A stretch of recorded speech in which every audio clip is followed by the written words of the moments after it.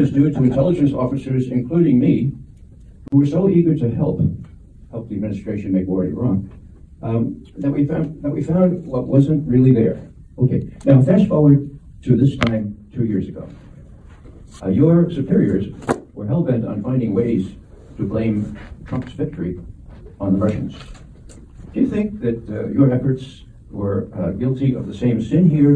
Do you think that you found a lot of things that weren't really there? Because that's what our conclusion is, especially from the technical end. There was no hacking on the DNC. It was leaking. And you know that if you talk to NSA. Ring the bell, school's back in. Break it down.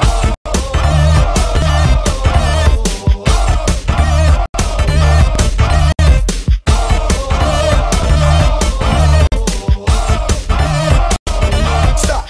Hammer time. That's not first you don't get the alimony. She refused to. Turns out she has a partner named Dennis Lee Montgomery. That's the name you gotta remember. Easy to remember. That's He's a very, I'll sit down with you after. I want to try to follow. he's a very genius computer guy. What they did is they were working for the CIA. And they masked it as, I'm sure you'll remember this, the contracts with the CIA, which I have plenty of copies, said that they were decoding Al Jazeera television, said that there was broadcast embedded. Remember that? Yep. Owned by Gore. Well, Gore's got part of it now, but it was all bullshit. That was bullshit. That was a front by the CIA. And this guy worked for Brennan and Clapper. Those were the two guys running it. He started out in 2004 with another partner in Reno, Nevada, called Intrepid. They collected about $40 million from the CIA. Top security clearance, all kinds of letters, emails, fallout. Gets to my wife in 2006. They started a new company that she owns, and they started doing the same business for the government. What it really turns out they were doing is they were hacking into all of America. Everything they said they didn't do, that Brennan said recently, and mainly Clapper, is all bullshit. And I've got it right here. So this guy, during the divorce, it was very contentious, front page Wall Street Journal, and all this nonsense. Between you and you. Yeah. So we accused him publicly, this Montgomery, of hacking into our attorney-client privilege because they knew too much. And we could never prove it. So we took his deposition several times. And something happened very weird. Every time we took his deposition, the head of the civil division, Carlotta Wells, of the Department of Justice would show up with CIA agents. Just show up. Every court appearance. CIA agents. Head of the civil division. I said, Jesus Christ, something's got to be wrong here. So in 2006, when my wife got together with the guy, when he left the first company, he gets a call from a CIA guy named Joe Liberatore and says, the FBI is going to raid your house in 3 days. He's got a FISA search warrant from the FISA court. So he takes all the hard drives that he made copies of. FBI comes in, raiding. Mike Flynn, the lawyer, was here with me, was representing the guy at the time. They go to court, federal judge says, this is bullshit, throws it out, says, there's obviously something here that we don't know about. And the government came in and imposed a state secret privilege, a protective order in Nevada, because that's where the guy lived. And so they said, anything you did as a government contractor, you can never tell. Well, they were trying to keep the guy quiet from what he really did. So we take the guy's deposition, and I get nothing out of him. The last deposition was almost 2 years ago now. Palm Desert, California, a little tiny legal office, and all these CIA agents show up with guns, and Carlotta Wells, head of the civil division, the DOJ. What the hell are you showing up for? Well, cut and paste 2012 June. Montgomery calls me, and he goes, I want to talk to you. I said, I don't want to talk to you, you son of a bitch.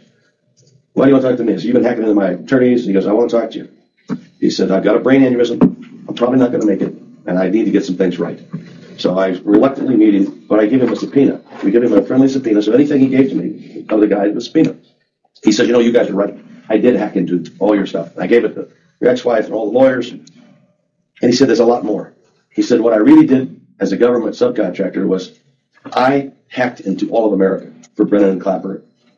And I said, wow, that's pretty heavy stuff. Can you prove it?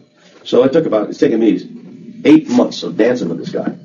And finally, he starts giving more evidence, and then it just blew me away. So I called Fox News, and Carl Cameron, the reporter, Carl's been there 27 years, and I trust Carl. Carl came flying out with his film crew, and they filmed for a week in the last 30 days. The guy had aneurysm surgery in the last 3 months. He was not successful. He probably will not live.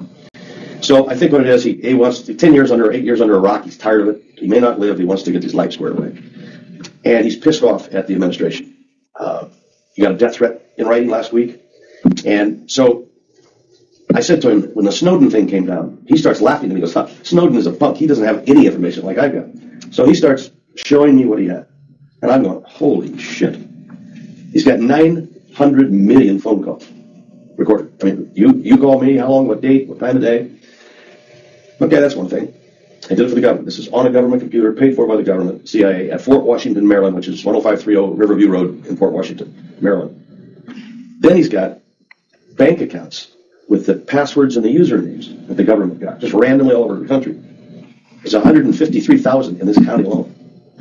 153,000 people were hacked in by Brennan and Clapper. And I got all their names. Brennan is head of the CIA now. CIA. Clapper is what? He's DNI. Department of Intelligence. Agency. National Intelligence. So those are the two common factors. Now, if you go back the string, if you fit the string back with Brennan. Brennan was CIA editor of Book 43. He was like executive director. My ex-wife and Jack, I was on Jack Kemp's board for 10 years. Jack was a dear buddy of mine. So I was in the Republican circles. So my ex-wife asked Jack Kemp to go to Cheney to try and speed up a new government contract, which was slow. So they take her to the vice president. He says, give me a few days. Comes back and he says, we don't want any part of this. And they fire Brennan. So they must have figured something was skunky. So they fired Brennan. Brennan goes to work as the CEO of Analysis Group in Washington, D.C. They're basically ex-CIA guys that do contracting for the government. Private version of their old job. So he goes to Obama, then senator, and says, you should hire us in that analysis group to run for president.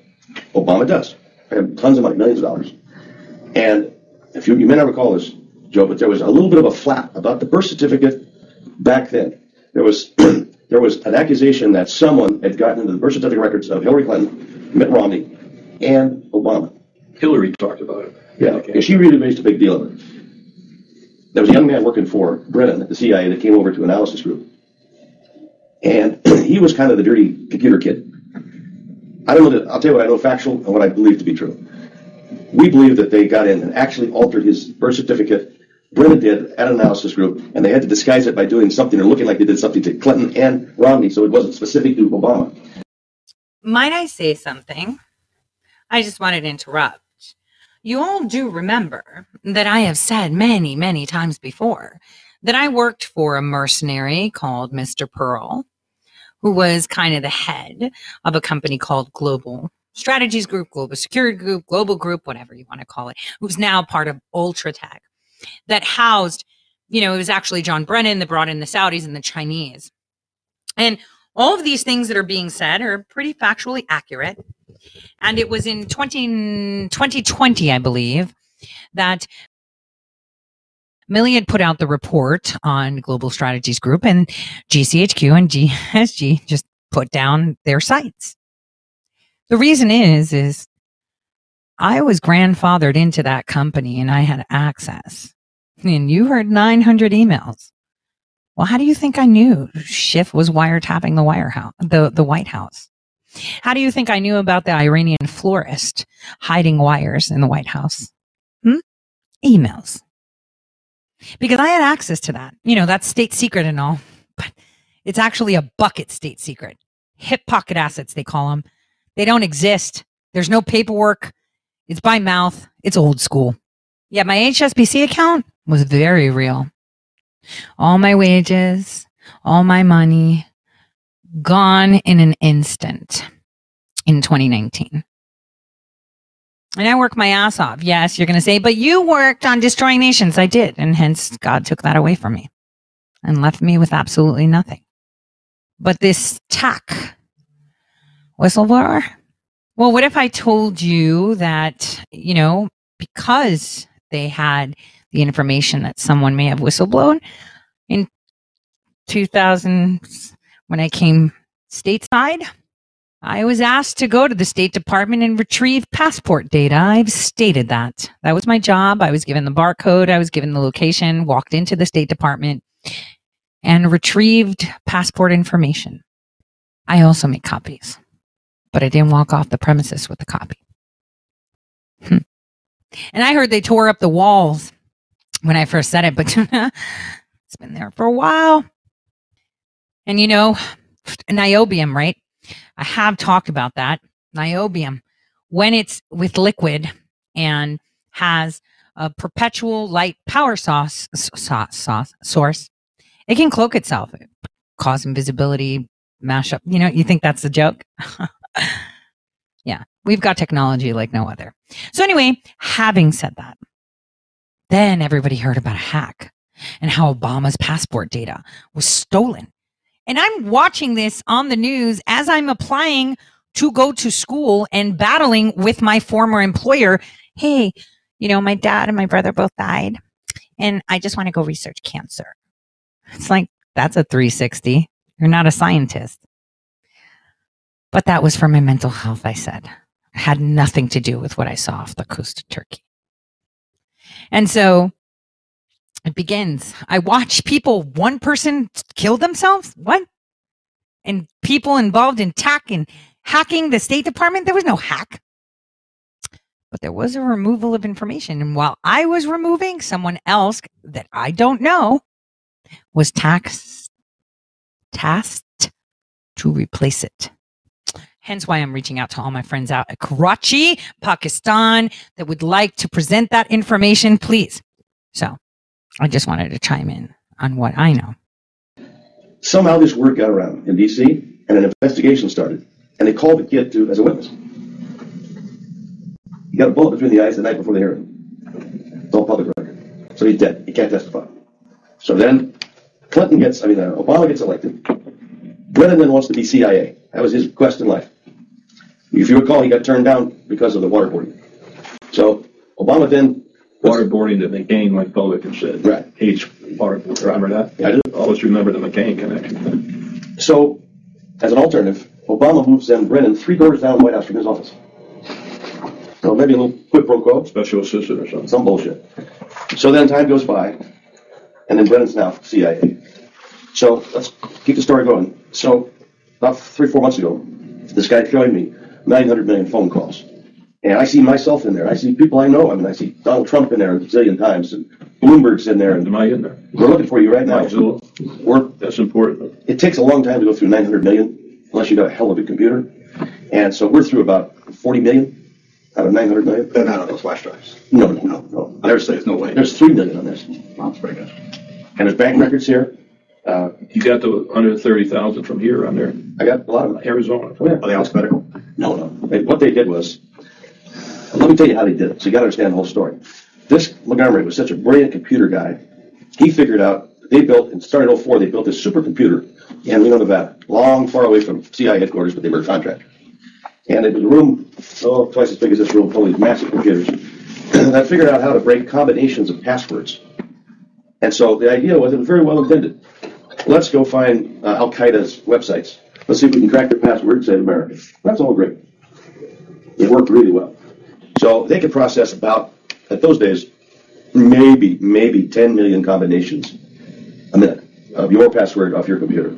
Well, 10 million a minute, pretty soon you start, the numbers click up and it works. Mm-hmm. So what they really did was, they started going to all the terrorist websites in 2004, and they started getting reading their mail. And that was really great for America. Then when he left in late 2005 or 2006, and looked up my wife, ex-wife, they started it again, but they started in Bellevue, Washington, where they both lived. And then in 2009, the CIA came back to my ex-wife and to Montgomery and said, look, we want to do this the right way. What will it take? He said, it's going to take about $5 million worth of computers. And they said, okay, we got a place called Fort Washington, Maryland. It's disguised as a naval research center, but it's the CIA cyber headquarters of the world. So they said, you got to come back there and build it. You have to be there for a year. So Montgomery goes back there, and he builds what they call the Hammer. And that's what the government nicknamed the Hammer. And it's so goddamn powerful, it does 1 billion combinations a minute of passwords. So it's working great, and they're going after this terrorist, and Abdullah this, and Mohammed that. So Clapper at that time was the guy running it, because Brennan had gone off to analysis, but they're like this. So he walks in one day, and he says, look, Dennis, we got a guy at Citi, we think he got a Citibank bank account. His name is Omar or whatever. Can you get into Citibank's mainframe? Can you sneak in there and look for this guy without getting caught? Because there's no FISA court order. He gets in there, gets the guy's stuff, and they say, shit, that's great. So then about a month later, he's got another 30 names. They go into Citigroup and say, hey, here's 30 more names. Works.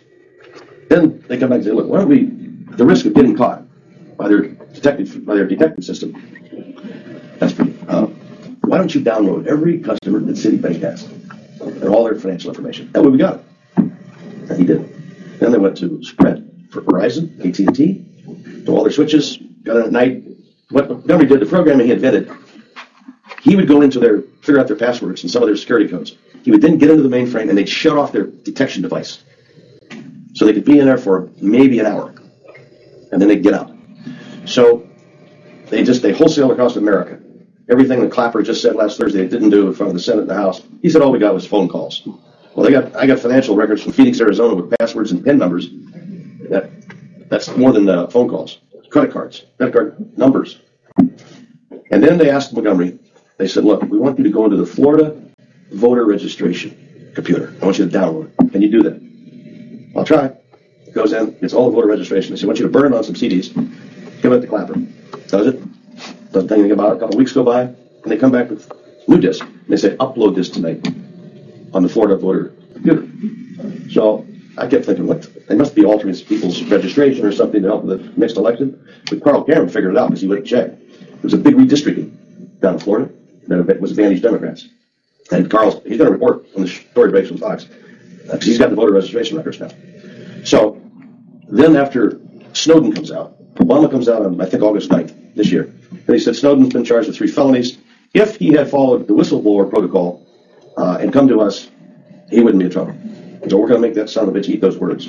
So I had Montgomery, he filed 18 whistleblower complaints with the Inspector General of the Air Force, Inspector General of the CIA, the Inspector General of the United States, Holder. He sent an actual letter to Obama and to his private fax number. And how the hell he got it, I don't know. Carl Cameron confirmed that it was Obama's fax number. So he's got rejected 18 times. I have all the whistleblower complaints, the rejections here. So he did the right thing. He said, hey, I'm an American. I'm not leaving the country. I work for the CIA. I went in for the government unauthorized. And I got all this financial information that's a violation of the 4th Amendment. And this needs to be told. They rejected it over and over and over. So that kind of leads to why I'm here. We started looking around your county. And I said, I know one guy's probably got the guts to do something about this. And so we started looking specifically at Maricopa. And first it was 18,000, and Jesus Christ, it's all over the landscape. Like the last count was 153,400 and claimed. So there's all kinds of victims in here that without one court order, no FISA, no regular court, they went in and they hacked into your citizens in every county in America, basically. And they got their financial records. They didn't get financial records on everybody because they didn't, it was kind of hit and miss. Maybe if they got in there and you happened to be making a deposit or something that day, they got your records the day they were in. So the guy really needs immunity because he got a death threat on his website last week. And it was real. I got it here. It's very specific. And I sent it over to Carl Cameron. And he goes, well, listen, this is the whole ballgame for Brennan and Clapper. And if you take Brennan and Clapper down, you're going to really knock the hell out of Obama. I mean, this thing is a lot bigger than just 2 top government guys, I think. Voter registration records and all kinds of stuff. So this came in on his website right there last week.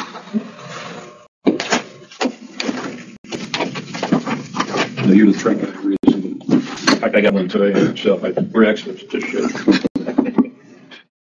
As far as the allegations of CIA hacking into Senate computers, nothing further from the truth. I mean, we wouldn't do that. I mean, that's just beyond the scope of reason in terms of what we do. When the facts come out on this, I think a lot of people who are claiming that there has been this tremendous sort of spying and monitoring and hacking will be proved wrong. A potential bombshell of an apology today from the head of CIA to the Senate Intelligence Committee for peeping into their computers and spying on Senate investigators who were looking into CIA practices. Turns out that despite protests by the CIA that they had not been snooping on what the Senate Intelligence Committee staffers were doing, they were, in fact, and his statement comes forward today saying, quote, CIA Director Brennan was briefed on the CIA Office of Inspector General's findings. The director of the CIA subsequently informed the Senate Intelligence Committee chairman and vice chairman of the findings and apologized to them for such actions by CIA officers as described in the Inspector General report. The top intelligence official in the country and the director of the NSA are testifying on Capitol Hill as we speak. And when pressed about reports that the NSA has been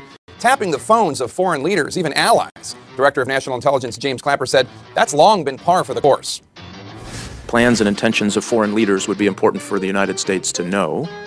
That's a hardy perennial. As long as I've been in the intelligence business, 50 years, leadership intentions, in whatever form that's expressed, is kind of a basic tenet of what we are to collect and analyze.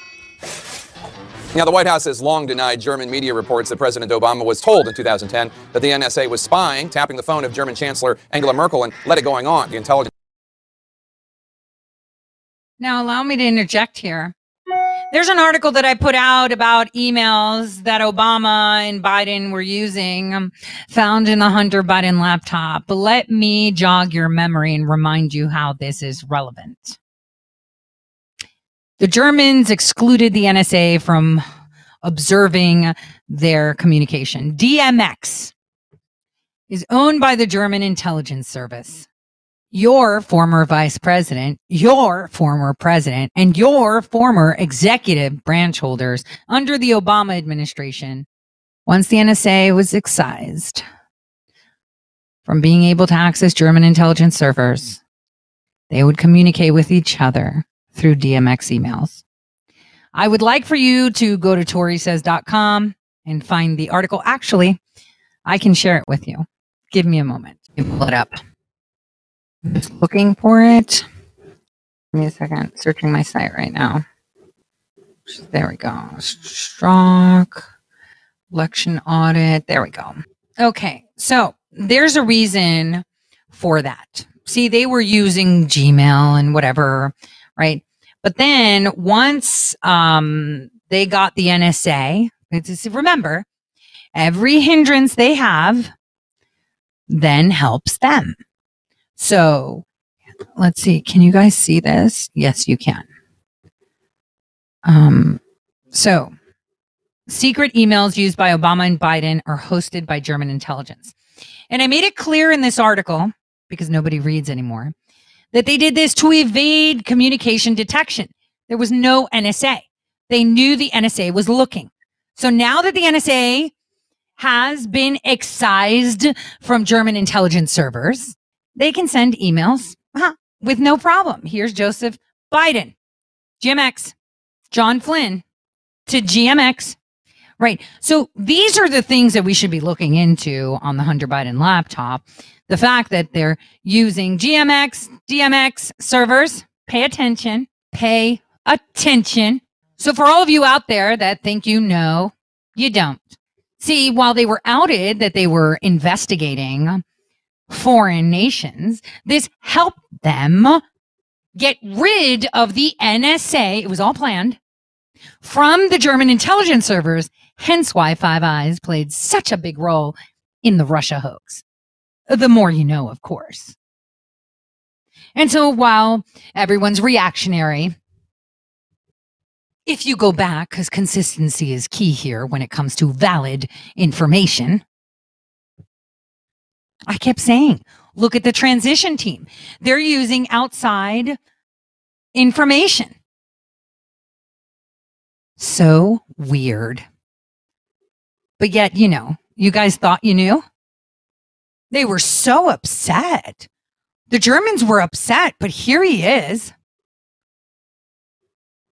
You know, emailing on that server, no problem.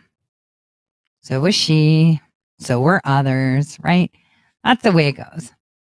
Hillary Clinton used her private server to evade government oversight. Obama and Biden used German intelligence-controlled emails to evade NSA detections. What were they hiding?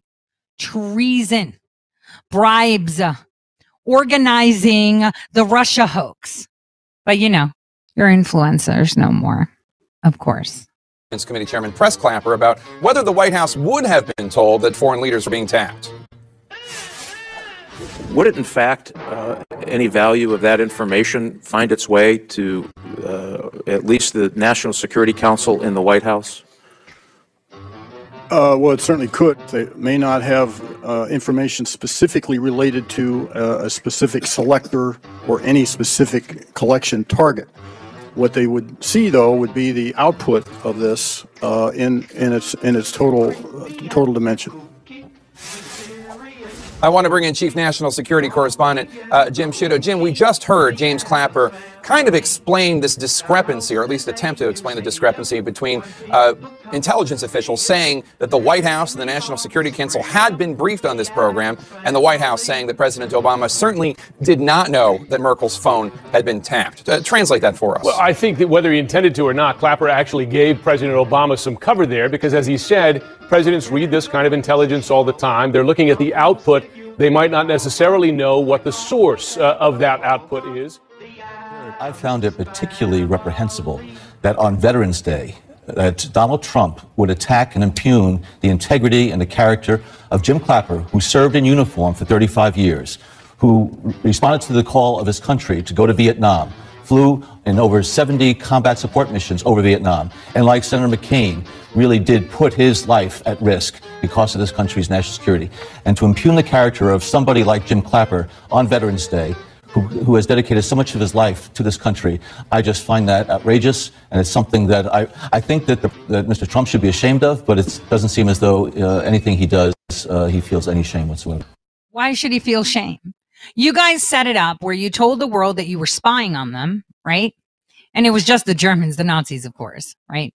And then you were really upset. But let me remind everyone how before Rick Grinnell released the paperwork, look at this, 2018, December 13, 2018, I told you that they were unmasking people. Unmasking. Wait. This fat fuck right here, Taft, and his really enriched daughters, you should read this, because I'm telling you the methods that John Brennan uses. And this is the corner that me and him had it out. But anyway, I digress. Russian national individuals. This is where the unmasking comes in. And that fat fuck actually unmasked. And if you notice, General Flynn was unmasked around that time. See, one thing I've learned in my life is that when you agitate people that believe that they have full control and power, that they believe that you're nothing. You're under their thumb. They can do what they please. See, this is how you trip them up, by pissing them off. There's a method to the madness. Now, I strongly urge people take a look at, what I've put out there and how I told you that they were unmasking. And it so happens that in November, when they got tripped up, Taft unmasked General Flynn. Why? Oh, Tori, how did you know that? Well, I don't know. Why don't you go back and look at what Rick Grinnell made public and see that I was fucking right? But I digress. Let's continue. I have to reciprocate what an honor it has been to serve with the likes of John Brennan and Jim Comey, who are dedicated public servants and have served this country long and well and with great integrity. We have to be able to trust our officials. And when you're doing this, when you have the ability to completely destroy people's lives, you have the ability to actually kill people overseas, I would think that you really have to have the utmost trust. And I think he's lost our trust by lying to us. When are you going to apologize for the million Iraqis that are dead because you lied? You lied about weapons of mass destruction. You lied about connections to 9/11. You lied about Iraq being a threat. You sent me to Iraq. You sent me to Iraq in 2003. My friends are dead. Just the top deal. Hey, you killed people. You lied. You lied about WMD. A million Iraqis are dead because you lied. My friends are dead because you lied. You need to apologize. Apologize! The Iraq War was one of the most cataclysmic actions that the United States government has ever undertaken. And yet, so many who were most directly implicated in the failure, including Mueller, never suffered any penalty. On the contrary, they've been touted as heroes, and their colossal failings are ignored. The National Intelligence Director, James Clapper, who currently is in office, it's not an ex-director, he doesn't have an axe to grind. He said that during the 15th month run-up to the war, the WMD, the stockpiles, were taken out of the country. Now, our top spy has said this. Do you ignore him? Is he a loon? If he's a loon, do you want him as our top spy? I'm asking about this proof of intelligence because we know during the run-up to the Iraq War, there was intelligence, and you've written in your book that you contributed that. It didn't turn out to be all accurate. So how confident can the American people be going forward that any intelligence is accurate, that they count on it? I think, my fingerprints were on that, the infamous National Intelligence Estimate, which dealt with weapons of mass destruction in Iraq and published in October of 2002, and you're quite right. Much of it was wrong. I think what people should take note of are the lessons learned from that experience and the practices and procedures that have been built into the preparation of such intelligence, particularly at the National Intelligence Estimate level, to prevent that. That's not to say that policymakers, whether this set of policymakers or any other set of policymakers, what they might do with that intelligence, either ignore it, accept it, or reject it. But I think the intelligence community has built in some mechanisms to preclude a recurrence of that. The issue will be, and this is a policy call, not an intelligence community call, is the extent to which that's shared with the American public. The information that the administration has, and to the extent it's shared. But how worried, more broadly speaking, how worried are you, either because of the mixed signals that you were just referring to, or intelligence and how it's read, that there could be some kind of a confrontation as a result of a miscalculation, a misunderstanding, or for any reason? Well, that's always potential. And as I indicated earlier, particularly when you have hostile forces, military forces in close proximity, as you certainly do in the Strait of Hormuz. I don't think either Iran or the United States really wants to get into a large military confrontation. I think this would be a bad thing for both sides. So I think we're going to have perhaps more of this rhetoric, which makes you a little apprehensive. But I think both sides are going to try to do all they can to avoid a major confrontation.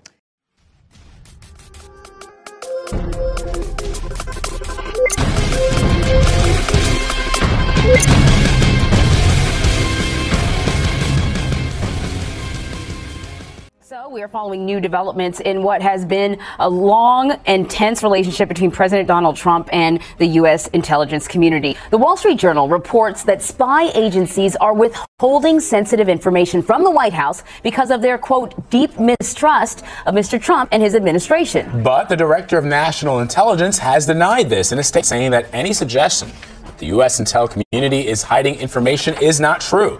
Let's bring in Chief Washington Correspondent for Yahoo News, Oliver Knox. He joins us from Washington. Olivier, this Wall Street Journal report comes as the New York Times is reporting that the president is planning a broad review of American intel agencies. What do you make of these developments? Well, throughout the campaign, Donald Trump waged kind of a low-grade war on the intelligence community. And then during the transition and early on in his term, we had comparisons to the Nazis. He did a weird sort of campaign-style rally in front of the CIA's memorial wall, which went down very badly with a lot of the career professionals over at CIA. There's a lot of tension here, and there's tension not just between this White House and intelligence agencies, but also law enforcement. And a lot of the leaks that we've been talking about this week, are actually from the law enforcement side, at least as much as they are from the intelligence side. So the president is trying to keep the focus on that, trying to keep the spotlight on these leaks. And in fact, he tweeted this morning. He's pretty happy with the article. The spotlight has finally been put on the low-life leakers. They will be caught. I want to ask you, it is a legitimate concern, the level of leaks coming out of the intelligence community and other places. You take on the intelligence community, they have 6 ways from Sunday at getting back at you. So even for a practical, supposedly hard-nosed businessman, he's being really dumb to do this. The intelligence briefing on so-called Russian hacking was delayed until Friday. Perhaps more time needed to build a case. Very strange. But he's taking these shots, this antagonism, this taunting to the intelligence community. What do you think the intelligence community would do if they were motivated? I don't know, but from what I'm told, they are very upset with how he has treated them and talked about them. The Obama administration's former CIA director, John Brennan, tweeted to the president, "It's astounding how often you fail to live up to minimum standards of decency, civility, and probity. Seems like you will never understand what it means to be president, nor what it takes to be a good, decent, and honest person. So disheartening. So dangerous." There are a lot of Americans out there who are scared this week, Democrats, Republicans, Independents, because of the behavior by the president. Are you among them? I'm concerned. I will say that. I think Donald Trump has badly sullied the reputation of the office of the presidency with his invective, with his constant disregard, I think, for human decency, as well as his befriending of autocratic leaders around the world. We took an oath to protect and serve the Constitution of the United States of America. And the way we do that is we begin impeachment proceedings now against this president. I truly believe the time to begin impeachment proceedings against this president has come. And I will fight every day until he is impeached. Impeach him! I think you could reach in a bag and pull so many things out that are impeachable of this president. I support impeaching this president. This means supporting an impeachment inquiry of this president and his action by the administration and his appointees. Sadly, this is not the first, nor will it be the last time we hear disgusting, bigoted language from the president. We're going to go in there, we're going to impeach the motherfucker. I'm pretty sure he deserves to be impeached. Today, I'm announcing the House of Representatives moving forward with an official impeachment inquiry.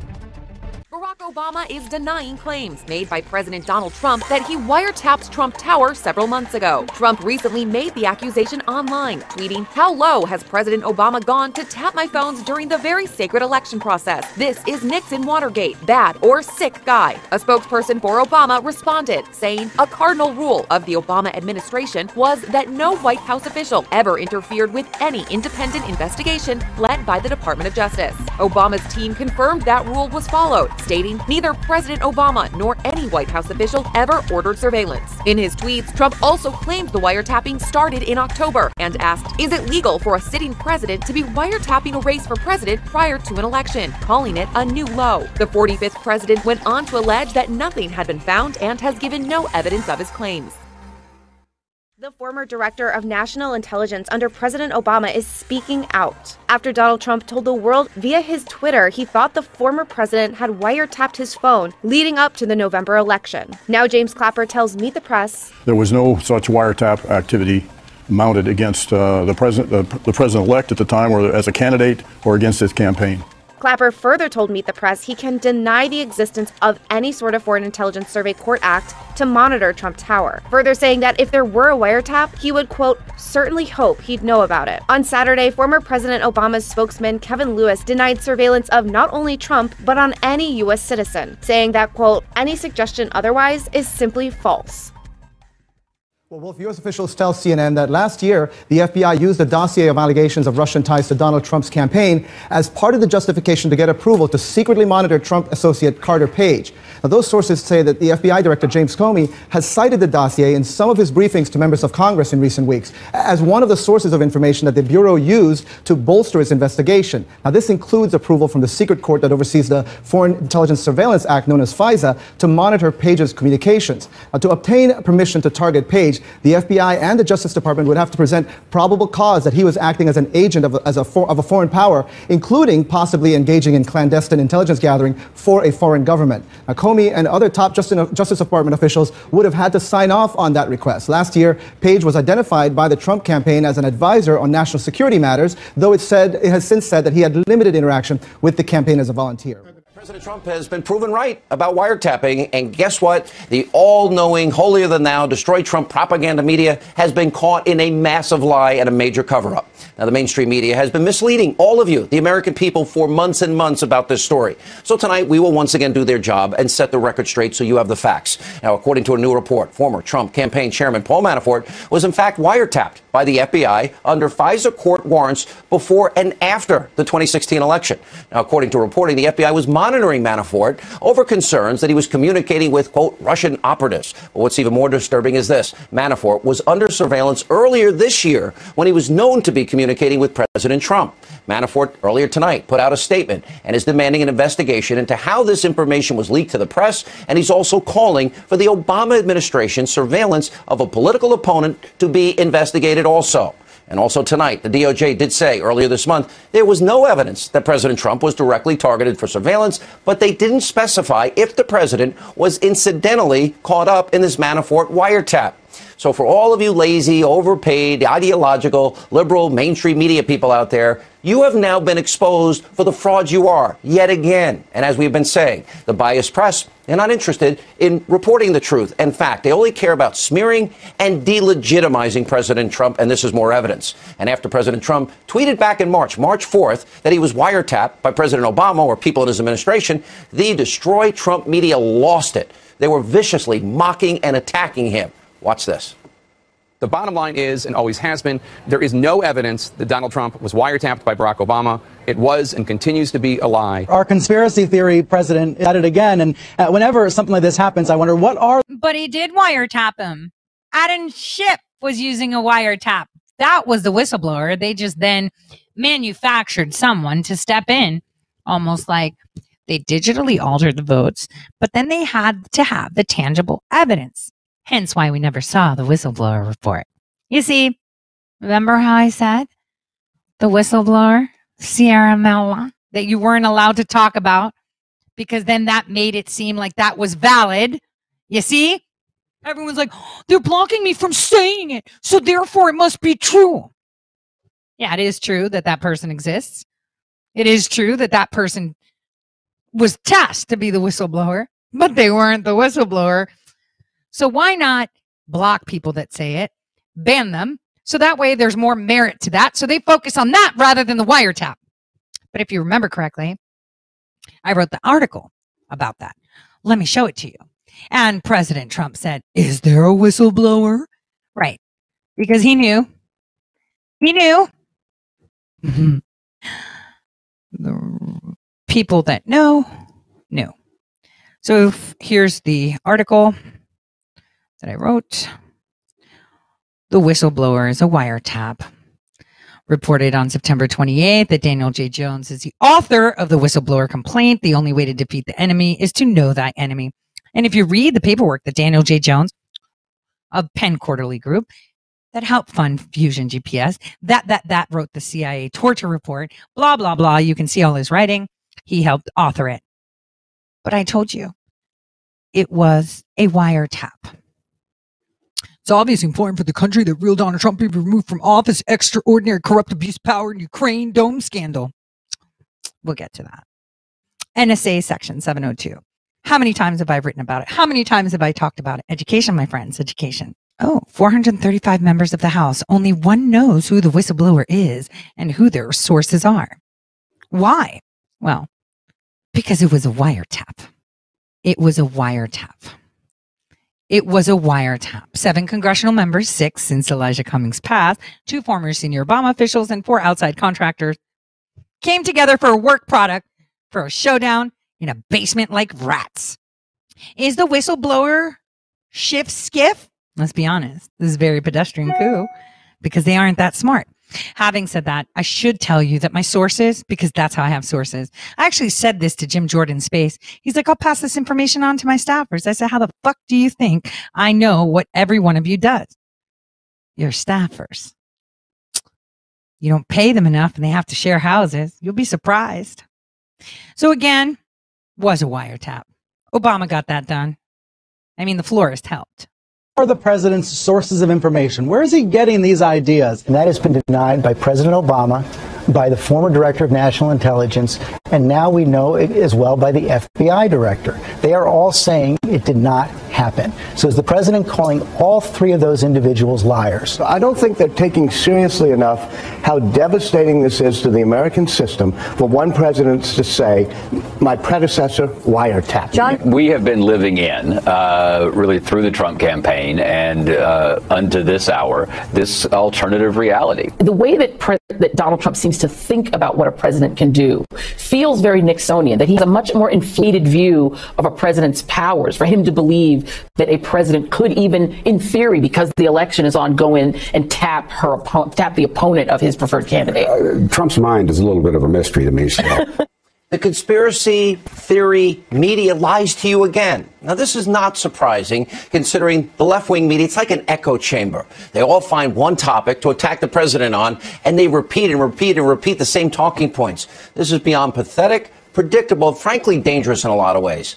Now, while the media was going after President Trump, on this program, well, we actually tried to find out the truth. Remember, this was March 4th when the president tweeted. On March 8th, on this program, Circa News' Sarah Carter, John Solomon, they were reporting that Trump's communications could have, in fact, been caught up in this FISA warrant that was in effect in October. We were way ahead of the curve. Here's what Sarah Carter told us back then. Now, there was also a separate FISA. It was an overall FISA. And I don't have as much information on that. That FISA, though, was a general FISA that covered the whole Russian hacking investigation. What we don't know is who was connected to that FISA. What was that FISA looking at? And that is very highly classified. Nobody wants to talk about that particular FISA right now. There is a distinction between a FISA and then a wiretapping, but they did tap. I mean, they were looking. All right, so I was skimming through the article. My audio was disconnected. I just wanted to show you that in 2018, I had talked about the FISA warrant, and look who was in charge. Clapper.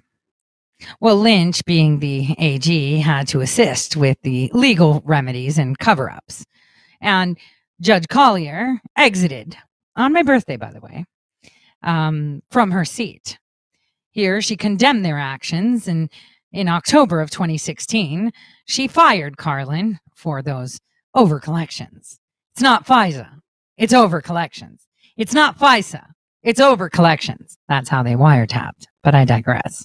So the truth was staring all these so-called journalists in the face the entire time. They never followed up on that story. Remember, Sarah Carter, John Solomon, they did all the legwork for them. Of course they didn't. It doesn't fit their narrative, their ideological agenda. They'd just rather repeat each other's lies and conspiracy theories than report the facts and explain what's really going on, something you deserve. And after breaking the story, well, some of the anchors over at the fake news network CNN, even now, they finally are having to start to admit that President Trump was right the entire time. After March 4th, this happened. Take a look.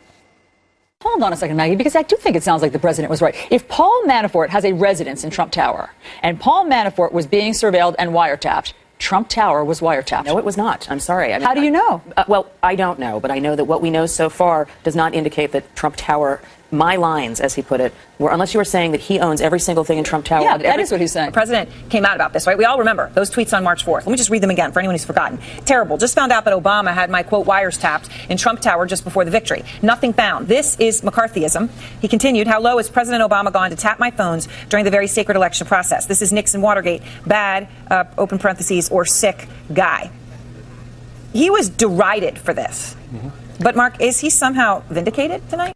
So when will other members of the establishment destroy Trump media? When are they going to come forward and admit they had it wrong? Now, there's a very important fact in this story that cannot be ignored, and that is Obama's former director of national intelligence, James Clapper. He denied on Meet the Press back in March that there was ever any wiretappings of President Trump or his campaign. And he also said there was no evidence of a FISA court warrant. Listen to what he says. Watch this. For the part of the national security apparatus that I oversaw as DNI, there was no such wiretap activity mounted against the president-elect at the time, or as a candidate, or against his campaign. There is no FISA court order. Not to my knowledge. Of anything at Trump Tower? No. Wrong and shocking. Now, Clapper needs to be hauled in front of Congress, and he needs to be ordered to testify under oath about everything that he knows and how he went on television and said something that's not true. Because guess what? He doesn't appear to be telling the truth yet again in the clip we just showed you. It's inexcusable. I hope tonight the Attorney General of the United States, Jeff Sessions, is watching. The American people deserve to know the truth. The mainstream establishment media is no longer in the truth-telling business. I do want to ask you about the Mueller report. The special counsel Robert Mueller, as you know, concluded there was no conspiracy, no illegal cooperation between the Trump campaign and Russian officials. But you have said, and I'm quoting you, there were examples of what you call passive collusion that you found troubling. What were you referring to? Well, I think to start with, one prime example is President or candidate Trump's exhortation to the Russians on the 27th of July of 2016, where he enjoined the Russians to go find the missing 30,000 emails of Hillary Clinton, alleged missing 30,000 emails. And as we saw, as graphically portrayed in the recent Mueller report, but even earlier than that, in an earlier indictment, the Russians did exactly what he asked them to do. That very day, after hours, the GRU went and searched for those emails. As we didn't know this contemporaneously, but certainly the Trump Tower meeting in June of 16, where it appeared there was certainly a willingness to accept help from the Russians. And as the Mueller investigation report points out, that the campaign expected to benefit electorally from the support given to them by the Russians. And so here we have our arch adversary helping one candidate against another. To Washington, D.C. now, where former Secretary of State Hillary Clinton cannot seem to extinguish a growing firestorm over her emails. And tonight it seems to be getting worse. There are new allegations that she didn't just delete tens of thousands of those emails from her personal account, she wiped the server clean. Here's ABC's David Wright. Did Hillary Clinton try to hide vital correspondence on Benghazi and other matters of state? We may never know. The chair of the committee investigating Benghazi now says Secretary Clinton unilaterally decided to wipe her server clean and permanently delete all emails from her personal server. Clinton claimed from the outset she had nothing to hide, that she had turned over all relevant work emails and urged them to be made public. I chose not to keep my private, personal emails. So the committee requested she hand over the server to a third party. This is from Fox News. I just can't trust her lawyers to make the determination that the public's getting everything they're entitled to. Now Clinton's lawyers say she's ready and willing to come and appear herself for a hearing open to the American public. That will be a high-stakes appearance for Hillary Clinton. She's going to have to convince skeptical members of Congress that she was in compliance and convince the American public that there's nothing to hide. Even if the emails themselves now have gone away, it seems unlikely questions about Clinton's transparency will. Well, in connection with all that, as you know, the Attorney General now has launched his own investigation into whether what the intelligence community was doing back during the Obama administration, whether what the Department of Justice, the FBI were doing in investigating the Trump campaign, whether that was an appropriate action that was taken. Well, what do you know about that? Was it appropriate? I think what was done was appropriate because of what the Russians were doing. And what we saw were only a smattering of what we now know were apparently dozens of encounters between Russian representatives and members of the Trump camp. And so this had obvious counterintelligence implications.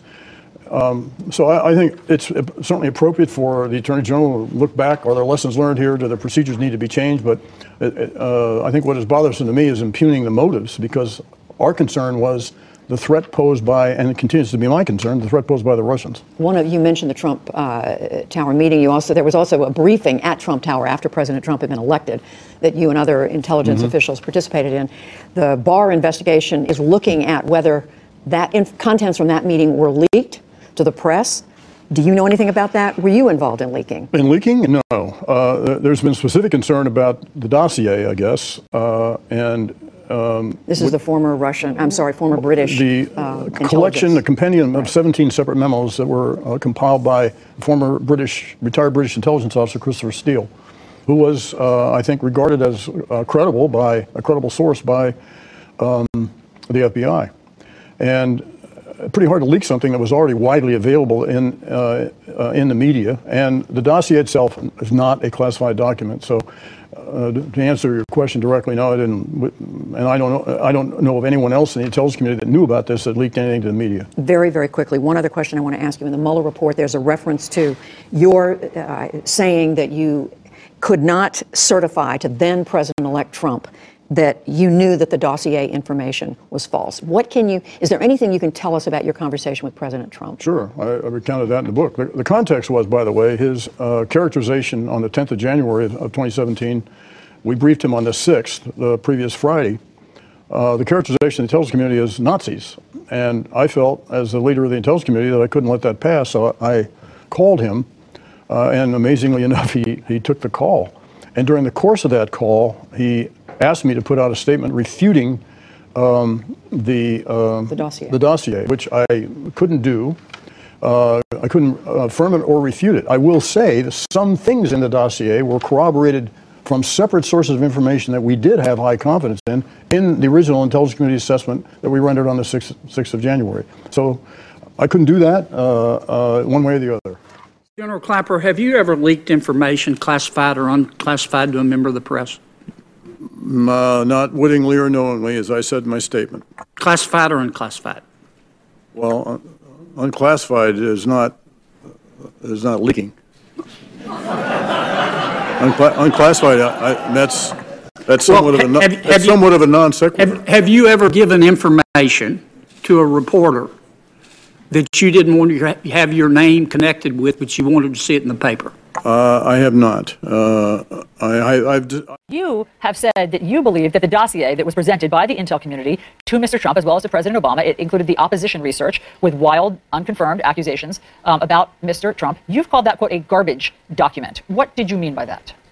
I mean that, first of all, the meeting that the intelligence chiefs had with Trump was to go over their very good assessment of Russian hacking. And then they added, as CNN first reported in a terrific story, because this is news, this 2-page summary of this dossier that's full of all these unconfirmed allegations. I've read those 35 pages. The quality is not good. It is the sort of document that you would, they tainted the good report they had on Russian hacking by including this, and they shouldn't have done that. They should have found a channel to make sure Trump got it, maybe through the White House counsel.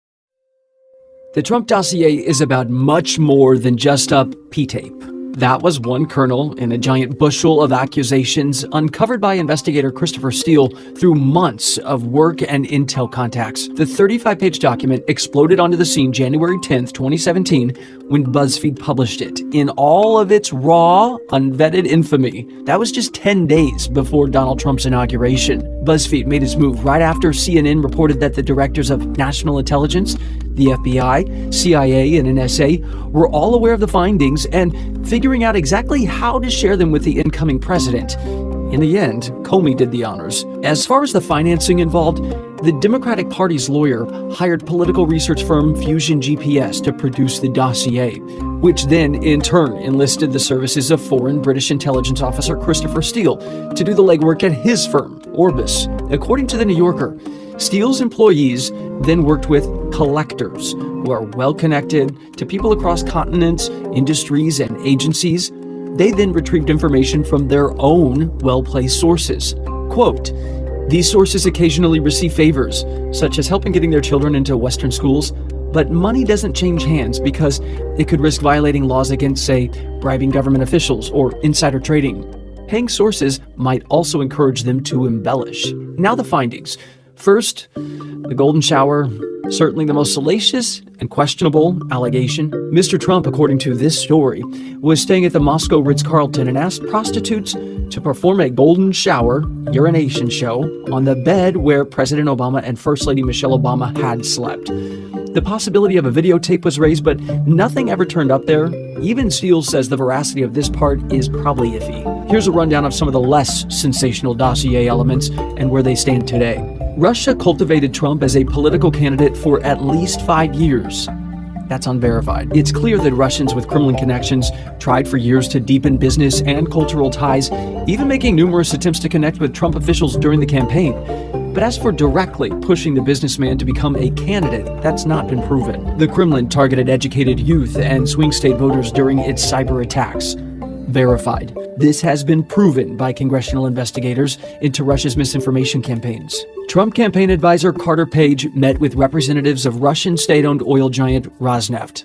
That's verified. The House Intel Committee released a transcript of Page's testimony revealing he did meet with Rosneft officials during a trip to Moscow in 2016. A wealthy Azeri businessman knew details about business bribes Trump had allegedly paid in Russia. Unverified. Evidence to this has never surfaced. The Kremlin allegedly offered lucrative real estate deals to Trump to help win him over. That's unclear also. The Trump Organization did sign a letter of intent in 2015 to build Trump Tower Moscow, but the project was scuttled in January 2016. But when it comes to just money, Eric Trump reportedly told a journalist in 2014, and later denied, quote, "We don't rely on American banks. We have all the funding we need out of Russia." Also, Trump's lawyer worked as an intermediary between Trump and Russia. unverified. A trip by Trump attorney Michael Cohen to Prague in August 2016 to meet with Kremlin associates has not been substantiated. Cohen's repeatedly denied that claim, and he provided reporters with photos of his passport to show he had never traveled to Prague. Trump's team knew about... He doesn't have to travel to Prague so they can have proof. We can manufacture proof. Actually, I could pick one of you out of any of these chats and make it look on the FAA systems and the State Department systems that you traveled. Test me.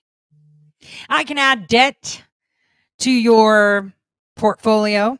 I can erase your bank accounts. I can change your name at Social Security, which will cause you an issue to be able to get your ID. I can also insert false arrests, even convictions, even prison time, and slot it in there because I can. I can say that, you know, one random person on the YouTube chat, I'm just going to pick you, sorry, I'm not picking on Puff Puff, was in prison for 6 years for peddling marijuana. But Puff Puff never been to jail. Doesn't matter. I can put it in there. I can manufacture the documentation and put it in there. Why? Because we're digital now. Oh, we don't have the original one. You know, climate change and all, save the trees. Fuck that. You see? And then when they show you, hey, you didn't go to Prague, but we can make it look like you did. So now, here's your deal, Mr. Cohen. You're going to go sit in jail. We'll take care of you. We'll give you a steak dinner. Okay? After we fuck with your head and you continue your TDS. See, I actually tweeted that to him and he blocked me. When I said, okay, we know part of your deal with the FBI was to continue your TDS. He blocked me instantly because he was pushing the Stormy Daniels shit, which we all know she was an informant for Nixium, but whatever. I digress. I just wanted to point it out that they could say whatever they want. And if actually pushed, they will manufacture it. But they were under such a high microscope that they could not, because they knew that there were people that don't exist that may show that they changed the information. And that would open up a whole can of worms. So they're like, look, we're not going to manufacture it right now until we have full control. We'll just use the media to disseminate. And then later, we'll backdate it. Russian plans to deliver DNC emails to WikiLeaks and agreed to sideline Russian intervention in Ukraine as a campaign issue. That's also unverified. We know for sure Trump's good friend Roger Stone knew about WikiLeaks. It remains to be seen whether then candidate Trump was in the loop also.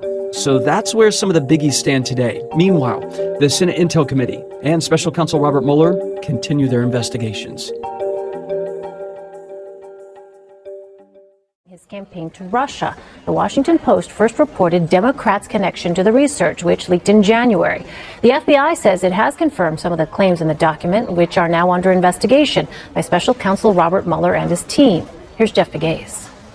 The 35-page dossier details some of the most explosive allegations now under investigation by Special Counsel Robert Mueller. President Trump continued to dismiss the document today. It was made up, and I understand they paid a tremendous amount of money, and Hillary Clinton always denied it. The Democrats always denied it. The law firm that represented both the Democratic National Committee and the Hillary for America campaign has confirmed that it paid Fusion GPS in April of 2016 to perform a variety of research services. Until now, some top Clinton campaign officials have denied knowing who is behind the effort to dig up dirt.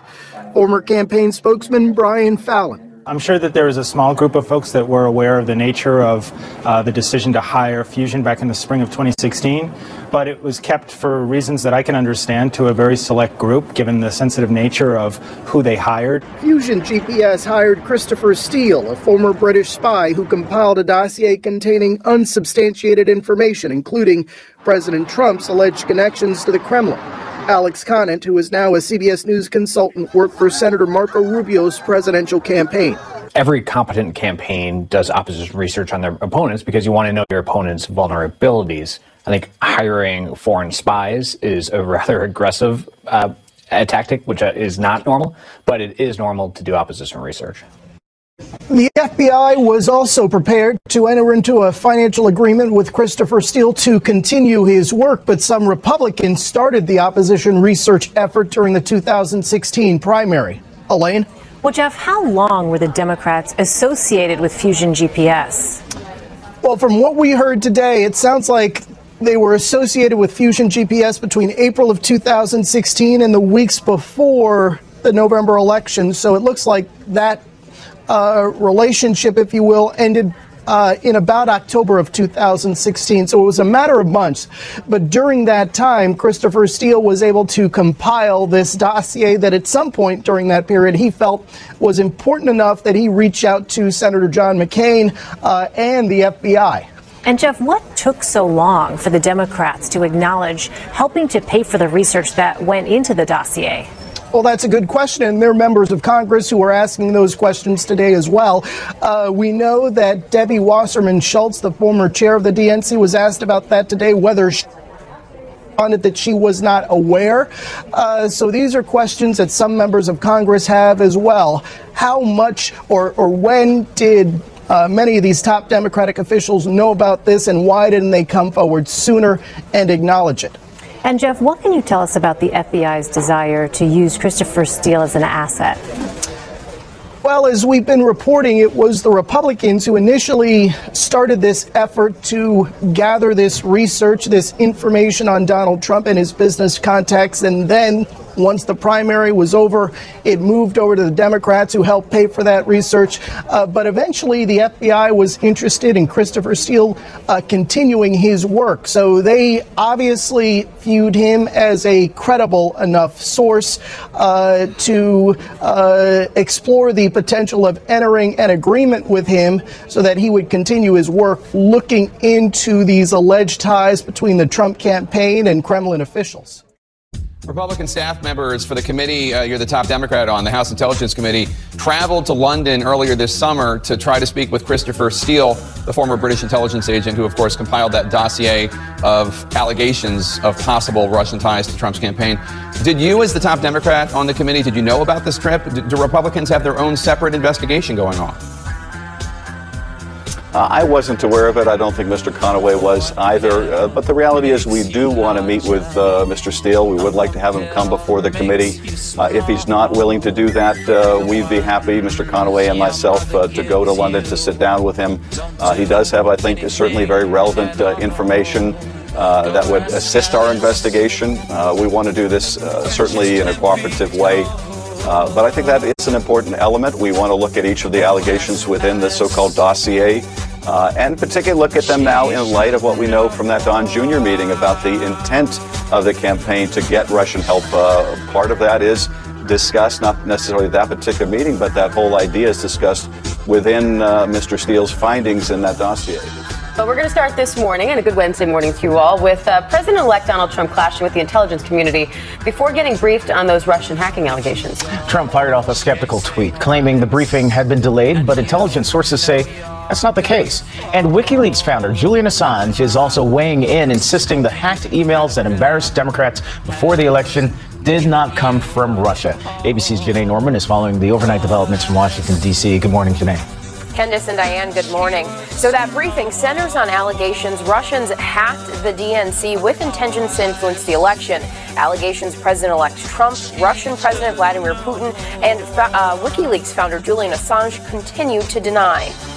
The president-elect throwing shade on the U.S. intelligence community, tweeting, "The intelligence briefing on so-called Russian hacking was delayed until Friday. Perhaps more time needed to build a case. Very strange." But intelligence officials say that briefing was always scheduled for Friday.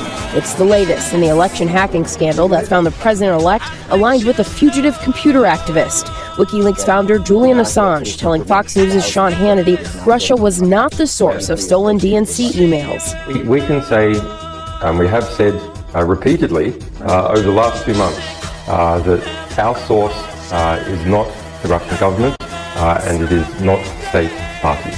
But officials say those emails were in fact delivered to WikiLeaks by a middleman for the Russians. And whether Assange is a knowing participant or what the Russians call a useful idiot, that's hard to tell.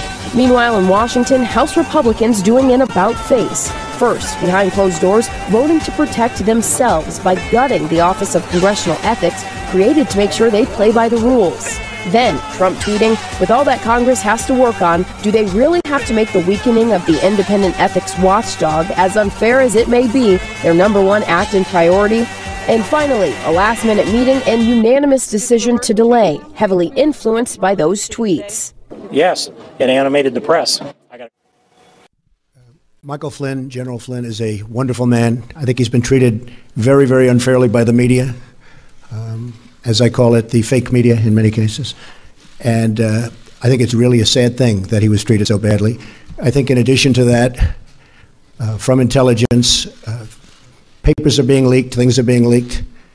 It's criminal action, criminal act, and it's been going on for a long time before me, but now it's really going on.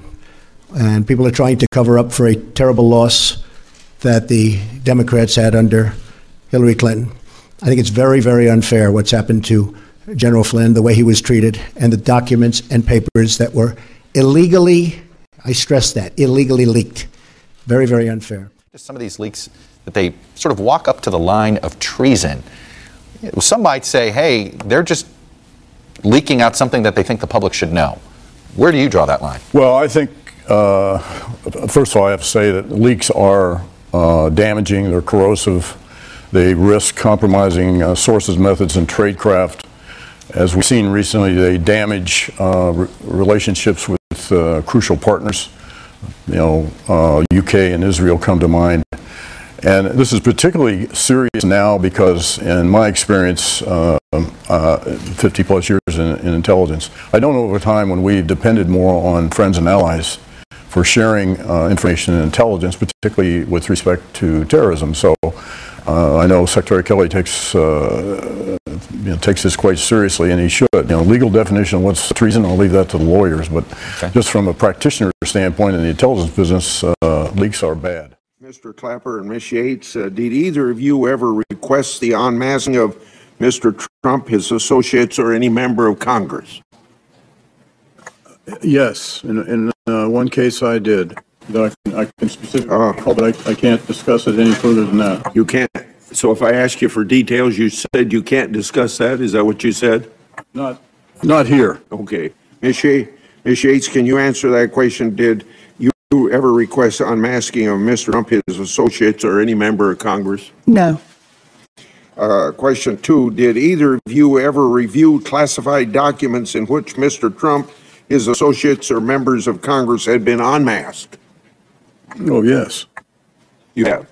Can you give us details here? No, I can't. Ms. Yates, have you? Yes, I have, and no, I can't give you details. Admiral Rogers said there are 20 people within the NSA that are part of the unmasking process. How many people within the FBI are part of the unmasking process? I don't know for sure. As I sit here, surely more.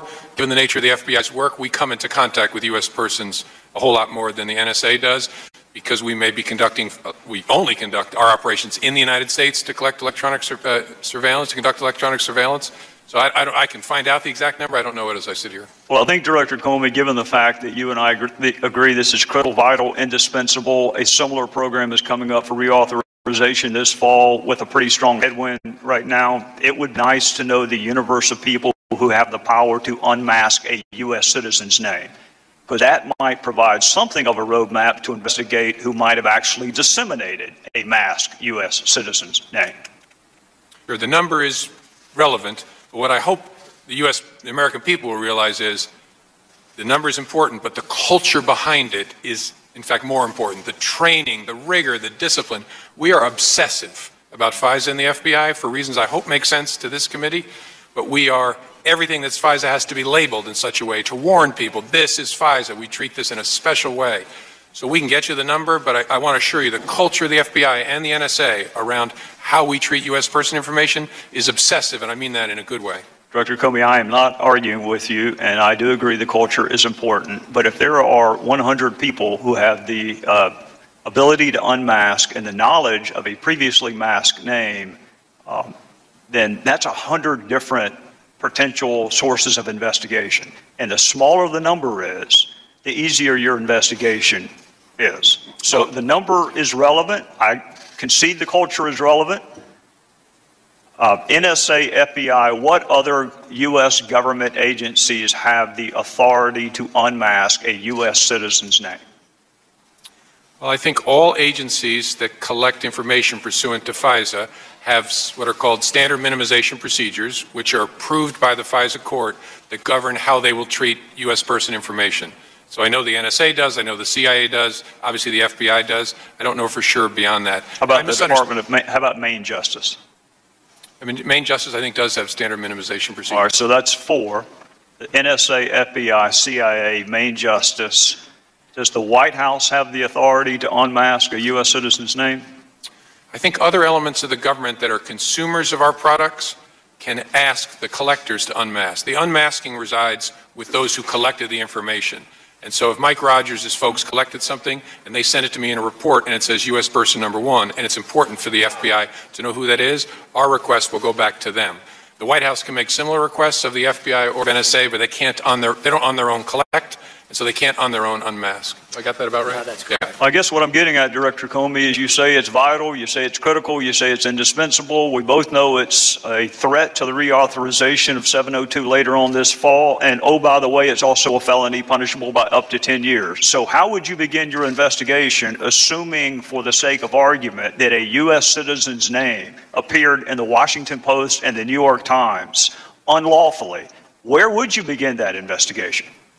Well, I'm not going to talk about any particular investigation. That's why I said in theory.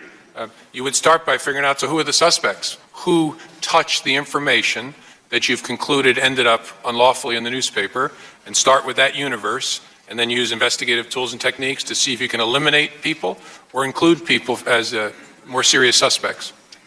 Do you know whether Director Clapper knew the name of the U.S. citizen that appeared in the New York Times and Washington Post? I can't say in this forum because, again, I don't want to confirm that there was classified information in the newspaper. Would he have access to an unmasked name? In some circumstances, sure. He was the Director of National Intelligence, but I'm not talking about the particular. Would Director Brennan have access to an unmasked U.S. citizen's name? In some circumstances, yes. Would National Security Advisor Susan Rice have access to an unmasked U.S. citizen's name? I think yes, in general, and any other national security advisor would, I think, as a matter of their ordinary course of their business. Would former White House advisor Ben Rhodes have access to an unmasked U.S. citizen's name? I don't know the answer to that. Would former Attorney General Loretta Lynch have access to an unmasked U.S. citizen's name? In general, yes, as would any Attorney General. So that would also include acting AG Sally Yates? Same answer. Did you brief President Obama on, well, I'll just ask you, did you brief President Obama on any calls involving Michael Flynn? I'm not going to get into either that particular case, that matter, or any conversations I had with the President, so I can't answer that. Here now with more, New York Congressman Peter King, who sits on that House Intelligence Committee that has been going over all of this. Congressman King, good to have you with us tonight. Thanks for being here. Thank you, Mother. I want to play Jonathan Turley, who is on the show a lot. This is him this morning talking about the timing on what James Clapper has said. Clapper's already admitted that he did speak with CNN. Now, he is insisting that he didn't speak to any media until January 20th, but he indicated that he spoke to CNN in early January. CNN reported that high-level people had confirmed this information with him. If one of those individuals is Clapper, then he has a serious problem. He could be accused again of perjury. So what did he tell your committee, the House Intelligence Committee, about the timing of this? Well, first he denied ever speaking to CNN about it, be involved in leaking at all. And then when he was confronted, he said, well, he may have spoken to Tapper, and it was inconclusive, but certainly my impression was that he spoke to Jake Tapper or somebody at CNN in early January.